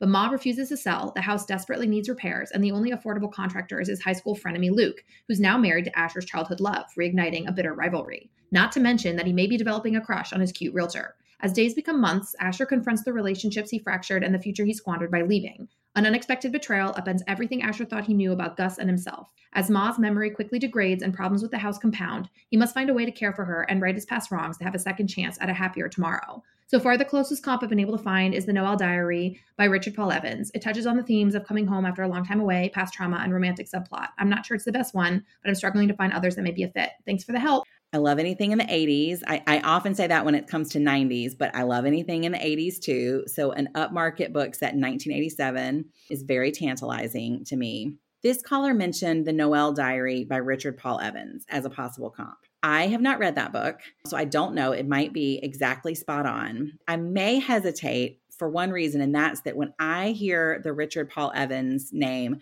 I think of a couple of things. And one is I think of a lot of holiday books. I think he has several that are holiday focused. And this one sounds like it is not, or our work in progress. The Noel Diary, I believe, is. And I feel like that he writes books that, and this is no shade or knock, it's just a style, I feel like that are deliberately sentimental, which is certainly what we want sometimes and what people want sometimes. I would say if this one is not quite as deliberately tugging at the heartstrings, then I might shy away from that because it might draw the wrong conclusions. When I heard this description, I was thinking of, okay, we could find something with an 80s setting, or we find something that is someone returning home and dealing with the mess of everything that is left there, and sort of a later in life coming of age, because this character is in his late 20s. So with that in mind, I thought about M.O. Walsh's The Big Door Prize, which is one of my favorite recent novels about a small town and all the many characters and the family connections and dealing with what's happening there. That was just made into a TV show, which I have not seen yet. It's got Chris O'Dowd from Bridesmaids in it. It sounds very good, but it got options. So that's a good sign as far as comps and queries go. I thought of The Old Place by Bobby Finger, which just came out. I haven't read it yet, but I gave it to my mother because I think it has this sort of like lovely small town, people helping each other out, eccentric characters while still dealing with serious issues. Like here we have a mom with dementia. And then again, I thought about one of my favorites, Linda Holmes, that I always mention. I would say specifically Flying Solo might be the better comp here than Evie Drake Starts Over. And then I would also look at Jennifer Close's Marrying the Ketchups, which is her latest. It came out last year. It's just an outstanding family saga, and it's about siblings who are running their parents' restaurant, the family restaurant in Chicago. But you've got a couple of siblings who are dealing with different things who have come back home, and I would look at that one. It's also just an outstanding and wonderful book. We had her on the podcast, so for our listeners, if you're intrigued by that, go back and find that episode as well. Okay, next one. Dear Bianca, Carly, Cece, and Bookseller, thank you for all the time and effort you put into the podcast. Listening to you gave me the confidence to write my first novel. I'm seeking comps for my debut novel, The Van Gogh and the Vanitas. It's a dual timeline, art historical cozy mystery for adults. For comps, I think it would appeal to readers of Ellie Griffith's Ruth Galloway series who cheer for a female sleuth from academia, and fans of intricate plots with recent historical settings, such as Laurie R. King's Back to the Garden. But I don't have any comps related to art mysteries or mysteries without a murder. The first timeline takes place in contemporary Berkeley, California, and the second timeline takes place in Paris in 1968. There is a social critique of wealth disparities and a clear feminist theme, but with a light touch. Thank you so much for your ideas. And now we have another one that's dealing with sort of art, like we had a museum curator. Now we've got an art historical cozy mystery. I think the mention of Ellie Griffiths and Laurie R. King, I think those are outstanding. I would absolutely go there because I hear Ellie Griffiths and I immediately know what type of mystery it is. I think nobody else does exactly what she's doing. So I think that one is spot on. I also thought of this one is too old, but it might be worth checking out just in terms of research if you haven't already, which you probably have. But Elizabeth Peters had an old, this is probably 60s and 70s mystery series about an art historian. Her name was Vicki Bliss. So it's old, but this is that kind of cozy art mystery that would be worth looking at. And in terms of just really good, vivid cozies, dual timeline, potentially. I don't know if the one that I'm about to mention has dual timeline, but I think that tonally it might work. We love and sell a ton in our store of Mia Manansala's Arsenic and Adobo series. That is not set in the art world at all, but it's set in the restaurant world. But in terms of audience, it might have a lot of resonance. All right, here's the next one. Hi, I'm seeking help for comps for my adult fantasy novel. It features an older protagonist who gets roped into helping fulfill a prophecy and goes on a quest to defeat a despot. All the comps I can think of are older, such as The Neverending Story and The Chronicles of Prydain. I'm sure there are newer comps, I just can't think of them and I'm drawing a blank. I'd appreciate anything you can help with. As for my writing style, I would love to be compared to either V.E. Schwab or Erin Morgenstern, but seriously, how can you compare your writing style to people like those? Thank you for any help that you can provide and for providing the service to all of us. It's absolutely amazing. Thank you. So I love that this one has an older protagonist. As an older bookseller, I love an older protagonist, although we don't know quite what older means in this context. That's okay. And I love that we know that The Neverending Story is a potential past comp and that we're working with the aspirational style of Erin Morgenstern and V.E. Schwab. So with those two heavyweights in mind, I think that this caller should also look at the works of Catherine Addison, Susanna Clark, and Deborah Harkness and see if any of those have particular books that might be really on point. And those could be really good, similar comps to V.E. Schwab and Erin Morgenstern, but maybe not quite as pie in the sky. Wonderful, Emily. Thank you. Okay, here's the next one. Hi, Carly, Cece, and Bianca. This is Rebecca from your Deep Dive Workshop series, and I would be so grateful for your bookseller's help with comp titles. My upmarket novel is about 25-year-old Sydney, who is largely a grown-up child without a paying job and still living at home. She's not making a life of her own until she meets a Native American boy in the children's shelter where she volunteers and becomes desperate to foster or adopt him.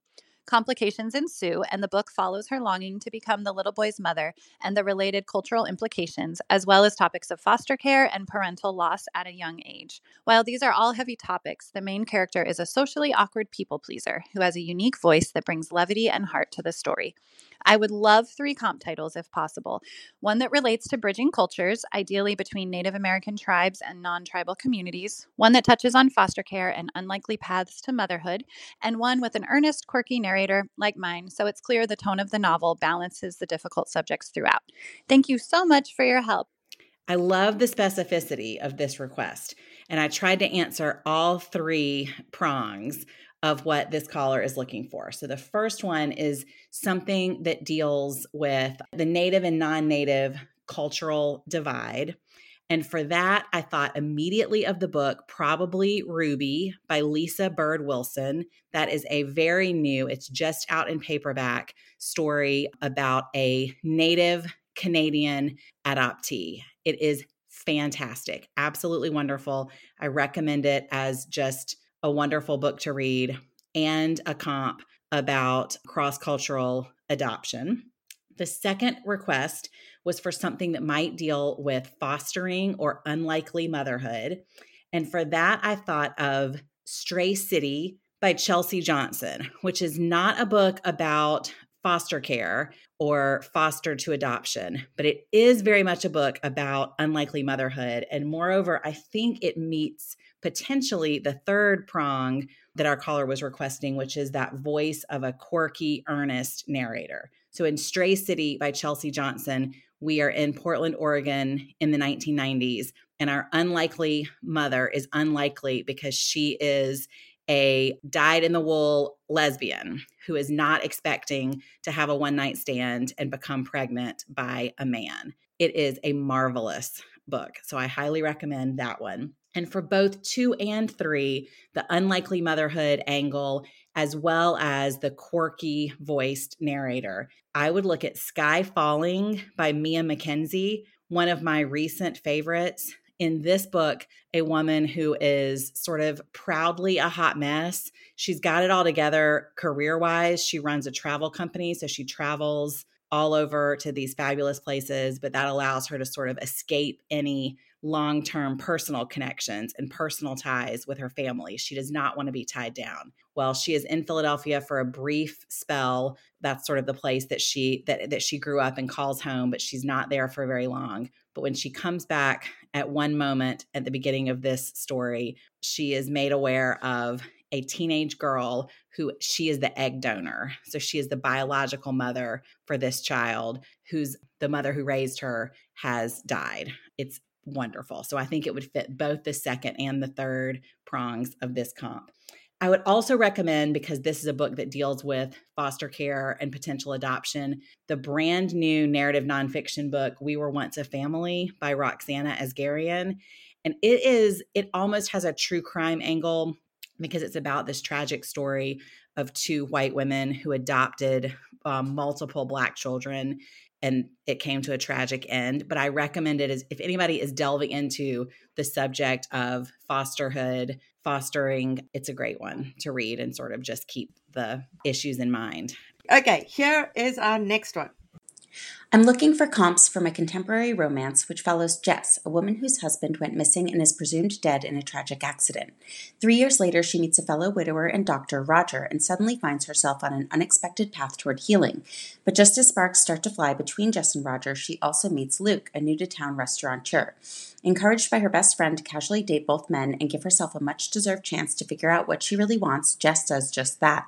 But as her love life gets increasingly complicated, so do the ghosts of her past, when she discovers that the husband and father of her children she had mourned for so many years had been cheating on her up until the day of his disappearance with one of the most important women in her life. And she has to navigate the fallout of this and her complicated love life while confronting her husband face-to-face after he is found alive.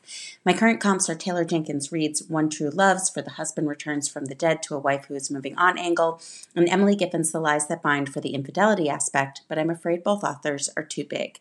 Any help would be much appreciated. Thank you. So I love the comps that this reader and writer has suggested. I immediately, before she even mentioned it, thought of One True Loves by Taylor Jenkins Reid. I think that's an obvious comp. I think The Lies That Bind and Emily Giffen is a really good one. I thought of a book that has this sort of you've been betrayed by your husband and you think that he's dead angle. It's called The Displacements by Bruce Holsinger. However, the whole story of that book is disaster climate fiction, and it just happens to have this one angle. So I would not recommend that as a comp, although I did think of it and I did really enjoy the book. So a possible better comp might be Maybe Someday by Colleen Hoover. I mean, I know she's her own machine and her own world, but I do think that could have some of the secrets and intrigue of the book. And there's another author named Lucy Score, Score, and her books too sort of deal with these romantic conundrums, possible secrets, and I think that she might work as well. Amazing, Emily. Thank you. Okay, here's our next one. Thank you so much for this opportunity for questions on comps. Here is my story. Maggie Mullane hasn't had it easy. She is a product of childhood abuse, which has caused self-esteem issues and self-destructive tendencies, which have been roadblocks in her relationships. While Maggie is working as a nurse for Dr. Jackson, they both start to develop very intense feelings for each other. As their relationship, both personal and professional, seem to grow, they find themselves in the middle of a hard decision with the odds stacking against them. Between Maggie's crazy ex and a malicious ophthalmologist who has it out for Jackson, they struggle figuring out if this could be worth fighting for. Maggie is about to go all in, but will Dr. Jackson's hidden past be what halts their future? For comp titles, I have considered Tessa Bailey's Too Beautiful to Break due to the secret past of Sage and Belmont, as well as their intense relationship, and also considering E.L. James the Mister for the off-limit boss and employee love interest. I would appreciate any and all suggestions. Thank you. So I like the comps that our caller has suggested here, that Tessa Bailey and E.L. James the Mister.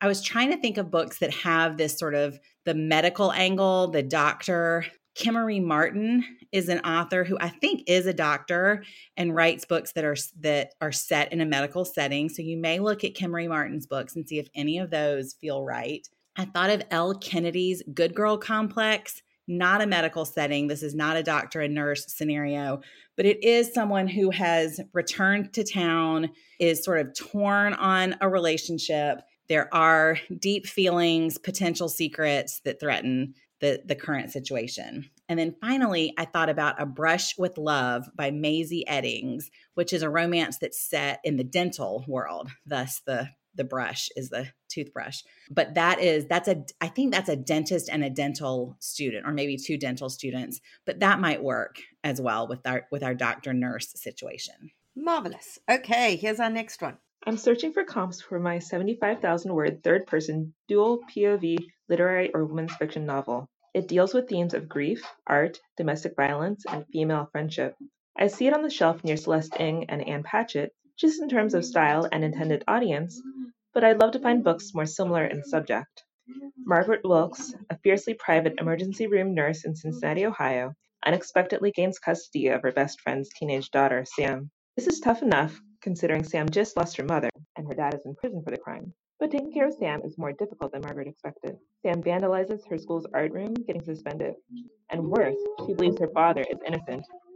But when Sam violates Margaret's privacy by reading her journal, Margaret decides Sam needs to know the whole truth, that Sam's father was physically abusive, that Margaret abandoned Sam's mom when she needed her the most. Well, I love Celeste Ng and I really love Ann Patchett, so I'm thrilled to hear that this book belongs alongside those. I would absolutely comp to Celeste Ng. I think it has a real Little Fires Everywhere vibe from what this 1 minute snippet said. And I would also suggest a book called Family Law by Gin Phillips. That's Gin Phillips. And that's a book that takes place in the 80s, but it is also sort of a woman who doesn't necessarily want to take, I'm not sure if she ever gets like custody per se, but a teenage girl comes into her life sort of unrequested by her and they become caught up. And I think that it deals with similar issues and it might be a nice comp. Gin Phillips also wrote an absolutely terrifying thriller called Fierce Kingdom,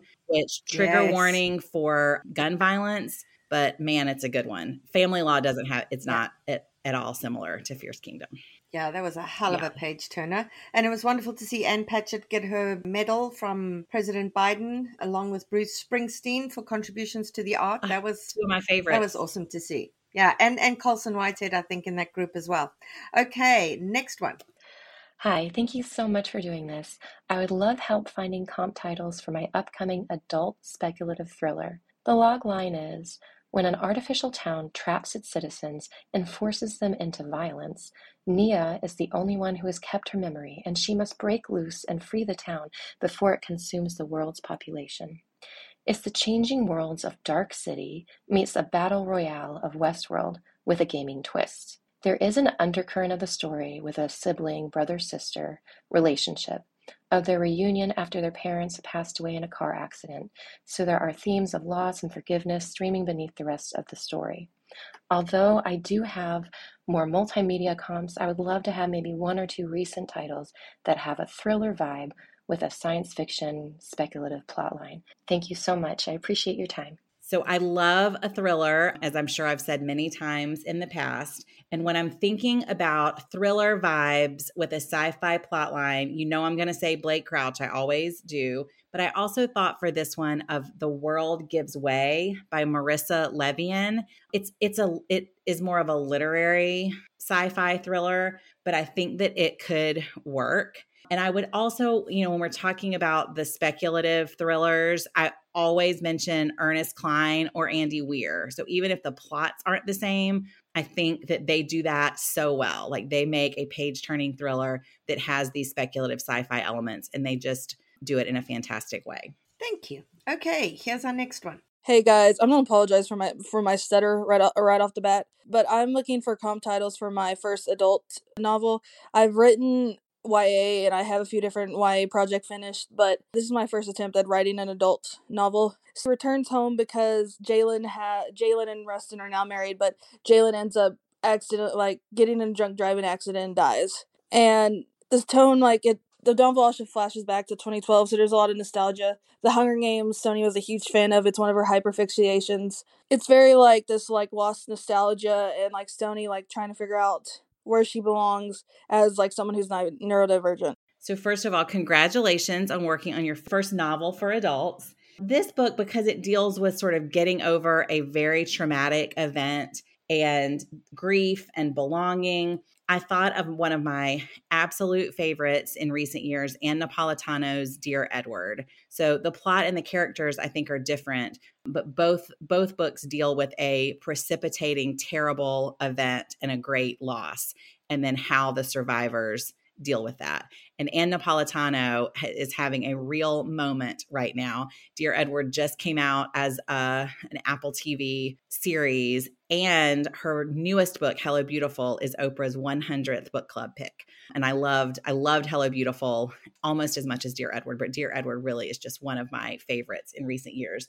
And in terms of getting over grief and finding a sense of belonging, I thought of Matthew Quick's We Are the Light, which is his most recent. And then I think the works of Fredrik Backman also do this really nicely. So I would see if any of Fredrik Backman's, other than A Man Called Uwe, might work. Thank you, Emily. Guys, you are keeping Emily so busy. I think she must be freaking exhausted by now, but we've still got, I think, 5 left. So let's get them done. Okay, next one, Emily. Hi, Bianca, Carly, and Cece. My name is Brittany, and I would love some help with comp titles. My debut novel is commercial adult fiction set in a post-apocalyptic world 2 years after a virus has divided mankind into different regions according to blood type. My story is narrated by a strong 35-year-old female protagonist who is a midwife and who happens to have a rare blood type that is immune to the virus. When her sister becomes pregnant and develops dangerous hypertension, she must leave her behind in search of life-saving medication. Through her journey, she uncovers the evil behind one region's ruthless hunt for a cure. This novel's external genre is action, but there's also a subgenre of romance, and though it touches on some darker themes, my book has many lighter scenes and is filled with hope and the motivation to rebuild. I have just read the potential comp title, The Book of the Unnamed Midwife, but I feel it's too old to comp, and also I know that my protagonist isn't quite as gritty as the one Meg Ellison featured. Okay, so we've got another post-apocalyptic book here. I feel like we're going to start to see more and more of this virus and post-virus for obvious reasons. And I thought of The Passage by Justin Cronin, which is a little bit older, but he has continued to write there's been at least one sequel, and he has a newer book out now So I thought of The Passage and Wanderers by Chuck Wendig. Both of those are post-apocalyptic books that I think would work. If they are too gritty, because the Book of the Unnamed Midwife was too gritty, if those are too gritty, then I would suggest Karen Thompson Walker's The Age of Miracles and The Dreamers. So those are both speculative fiction that are not quite post-apocalyptic, but they are sort of approaching some sort of doom, some sort of bad thing in both of those are happening that we can't quite figure out what it is. But they're not gritty. They are very grounded and emotional, and they do deal with family relationships and sort of how we're dealing. And I love them both. I think they are beautiful, literary, near apocalypse books. Awesome. Okay, next one. I'm looking for comps for my young adult science fiction novel Time is Wild. It's a time travel adventure set in the London suburbs in 2017. It has a friends to lovers to enemies twist. I believe its contemporary setting gives it crossover appeal. The story is about 15-year-old zoology nerd Amrita. She paints extinct animals to cope with the memories of the accident which killed her auntie Daksha and ripped off her arm. Cyrus, her tech-savvy best friend, has built a time machine. The friends bring zoological treasures from the pre-colonial past to post-apocalyptic paradises in a distant future where it seems humans no longer exist. The story includes trips to the past and lots of animals, but also visits a range of future settings, features creepy biotech companies and nanobot-enhanced assassins, along with other cool technology. Although this is a time travel story, there is no point where the plot device is used to amend Amrita's disability. Time is Wild has the emotional heart of Only a Monster by Vanessa Len and the sci-fi film of Emily Suvada's This Mortal Coil. Okay, soon, I joke that soon people are going to realize that the YA and, well, really any of the fantasy and sci-fi are really stretching my expertise, but I'm going to keep trying. So for this one, it is very helpful to me when I hear what you're thinking of putting it next to the shelf and what you're thinking of the comps. So when I hear This Mortal Coil and Only a Monster, that gives me really good information to go on. So the first thing I thought of is This Savage Song by V.E. Schwab, because I feel like that captures the Only a Monster vibes. And I would suggest that one. It also takes place in a city, if I remember correctly, that's sort of like New York, Gotham, London hybrid. So it might capture the London feel of this one. And the other one, which is also English, has an English setting, is and more specific time travel, if I'm correct, is Timekeeper by Tara Sim. And she's had some other really great ones that have come out more recently, but Timekeeper is time travel specific. Awesome, Emily. Thank you. Okay, next one. Hi, Bianca, a mysterious bookseller. I'm hoping you can help me with some comps for my adult fantasy manuscript. The novel follows Riona, an assassin and spy that reports to one of the most powerful men in Sistine, the capital city's archbishop. When her sister's freedom from one of the most notorious pleasure houses in the city is offered as collateral, Riona takes on a job to kill one of the highest officials of the king's court. With mere days before a tight deadline to carry through with the assassination, the truths of rebellion and betrayal Riona uncovers threaten to unravel her connection with the church, her relationship with her sister, and the world she has so meticulously crafted for herself, and promises to destroy everything she loves. The voice is similar to Rebecca Roanhorse's Black Sun, but the setting is quite different. There's quite a bit of politics, a seedy underbelly spy network, and complicated sister dynamics. It may be important to note that Riona doesn't necessarily get the W in the end, as this is part of a series. Any suggestions? Thank you so much in advance. Okay, I love that this one said hello to a mysterious bookseller. That's me, the mysterious bookseller. And I know what this writer meant, which is that, who is it going to be?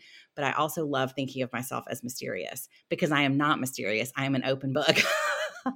But anytime I can claim a little bit of mystery, I really enjoy it. So thank you. Because this is compared immediately to Rebecca Roanhorse, and because we're dealing with sort of an assassin and a spy, I thought about Robin Hobb's Assassin's Apprentice.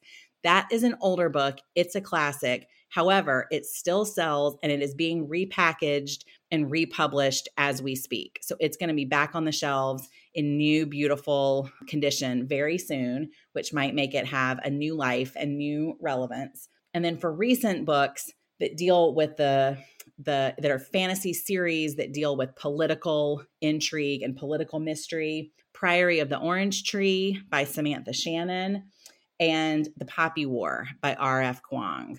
So those are big bestsellers in our store, beloved by our sci-fi and fantasy readers, and I think work with what this writer is trying to accomplish. Thank you. Okay, second last one. My upper MG fantasy is based on a Pakistani folktale passed down in my family. It has one mythological creature and a Narnia feel, with sibling bonds, obstacles in a kingdom, portal into a magical world, minus the talking animals.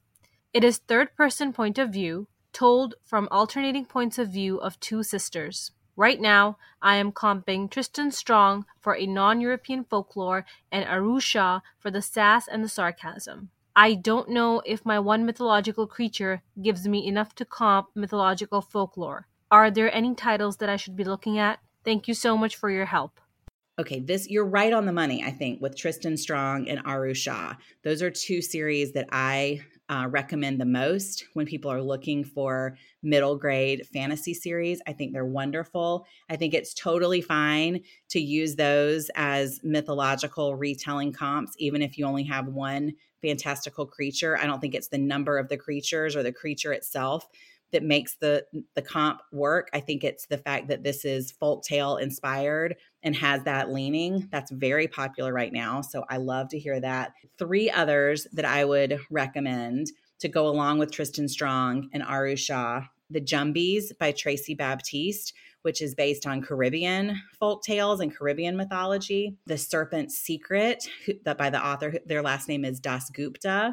And The Last Quintista by Donna Barba Higuera. So those are all books that are at least in part inspired by a cultural mythology, but they all look at it and work with it in different ways, which I think that just makes our bookshelves stronger. Wonderful. Okay, the last one. Hi, I would love to know some comp recommendations. The Wet Season is an upmarket fiction debut that's complete at 74,000 words. The story of Belinda and Celeste, 2 36-year-old former high school best friends who escaped their lives and moved to Serena, a fictional island near Costa Rica. After they begin renovating an abandoned and quite possibly haunted beachfront mansion, they must reveal hidden secrets and build back trust before a stalker shatters their fragile new world. The action takes place in 2015, which was the year that I first traveled to Costa Rica with my husband and 3 children and fantasized about coming back with my best friend. The year was a turning point for so many things. Trump was a joke and climate change still felt reversible.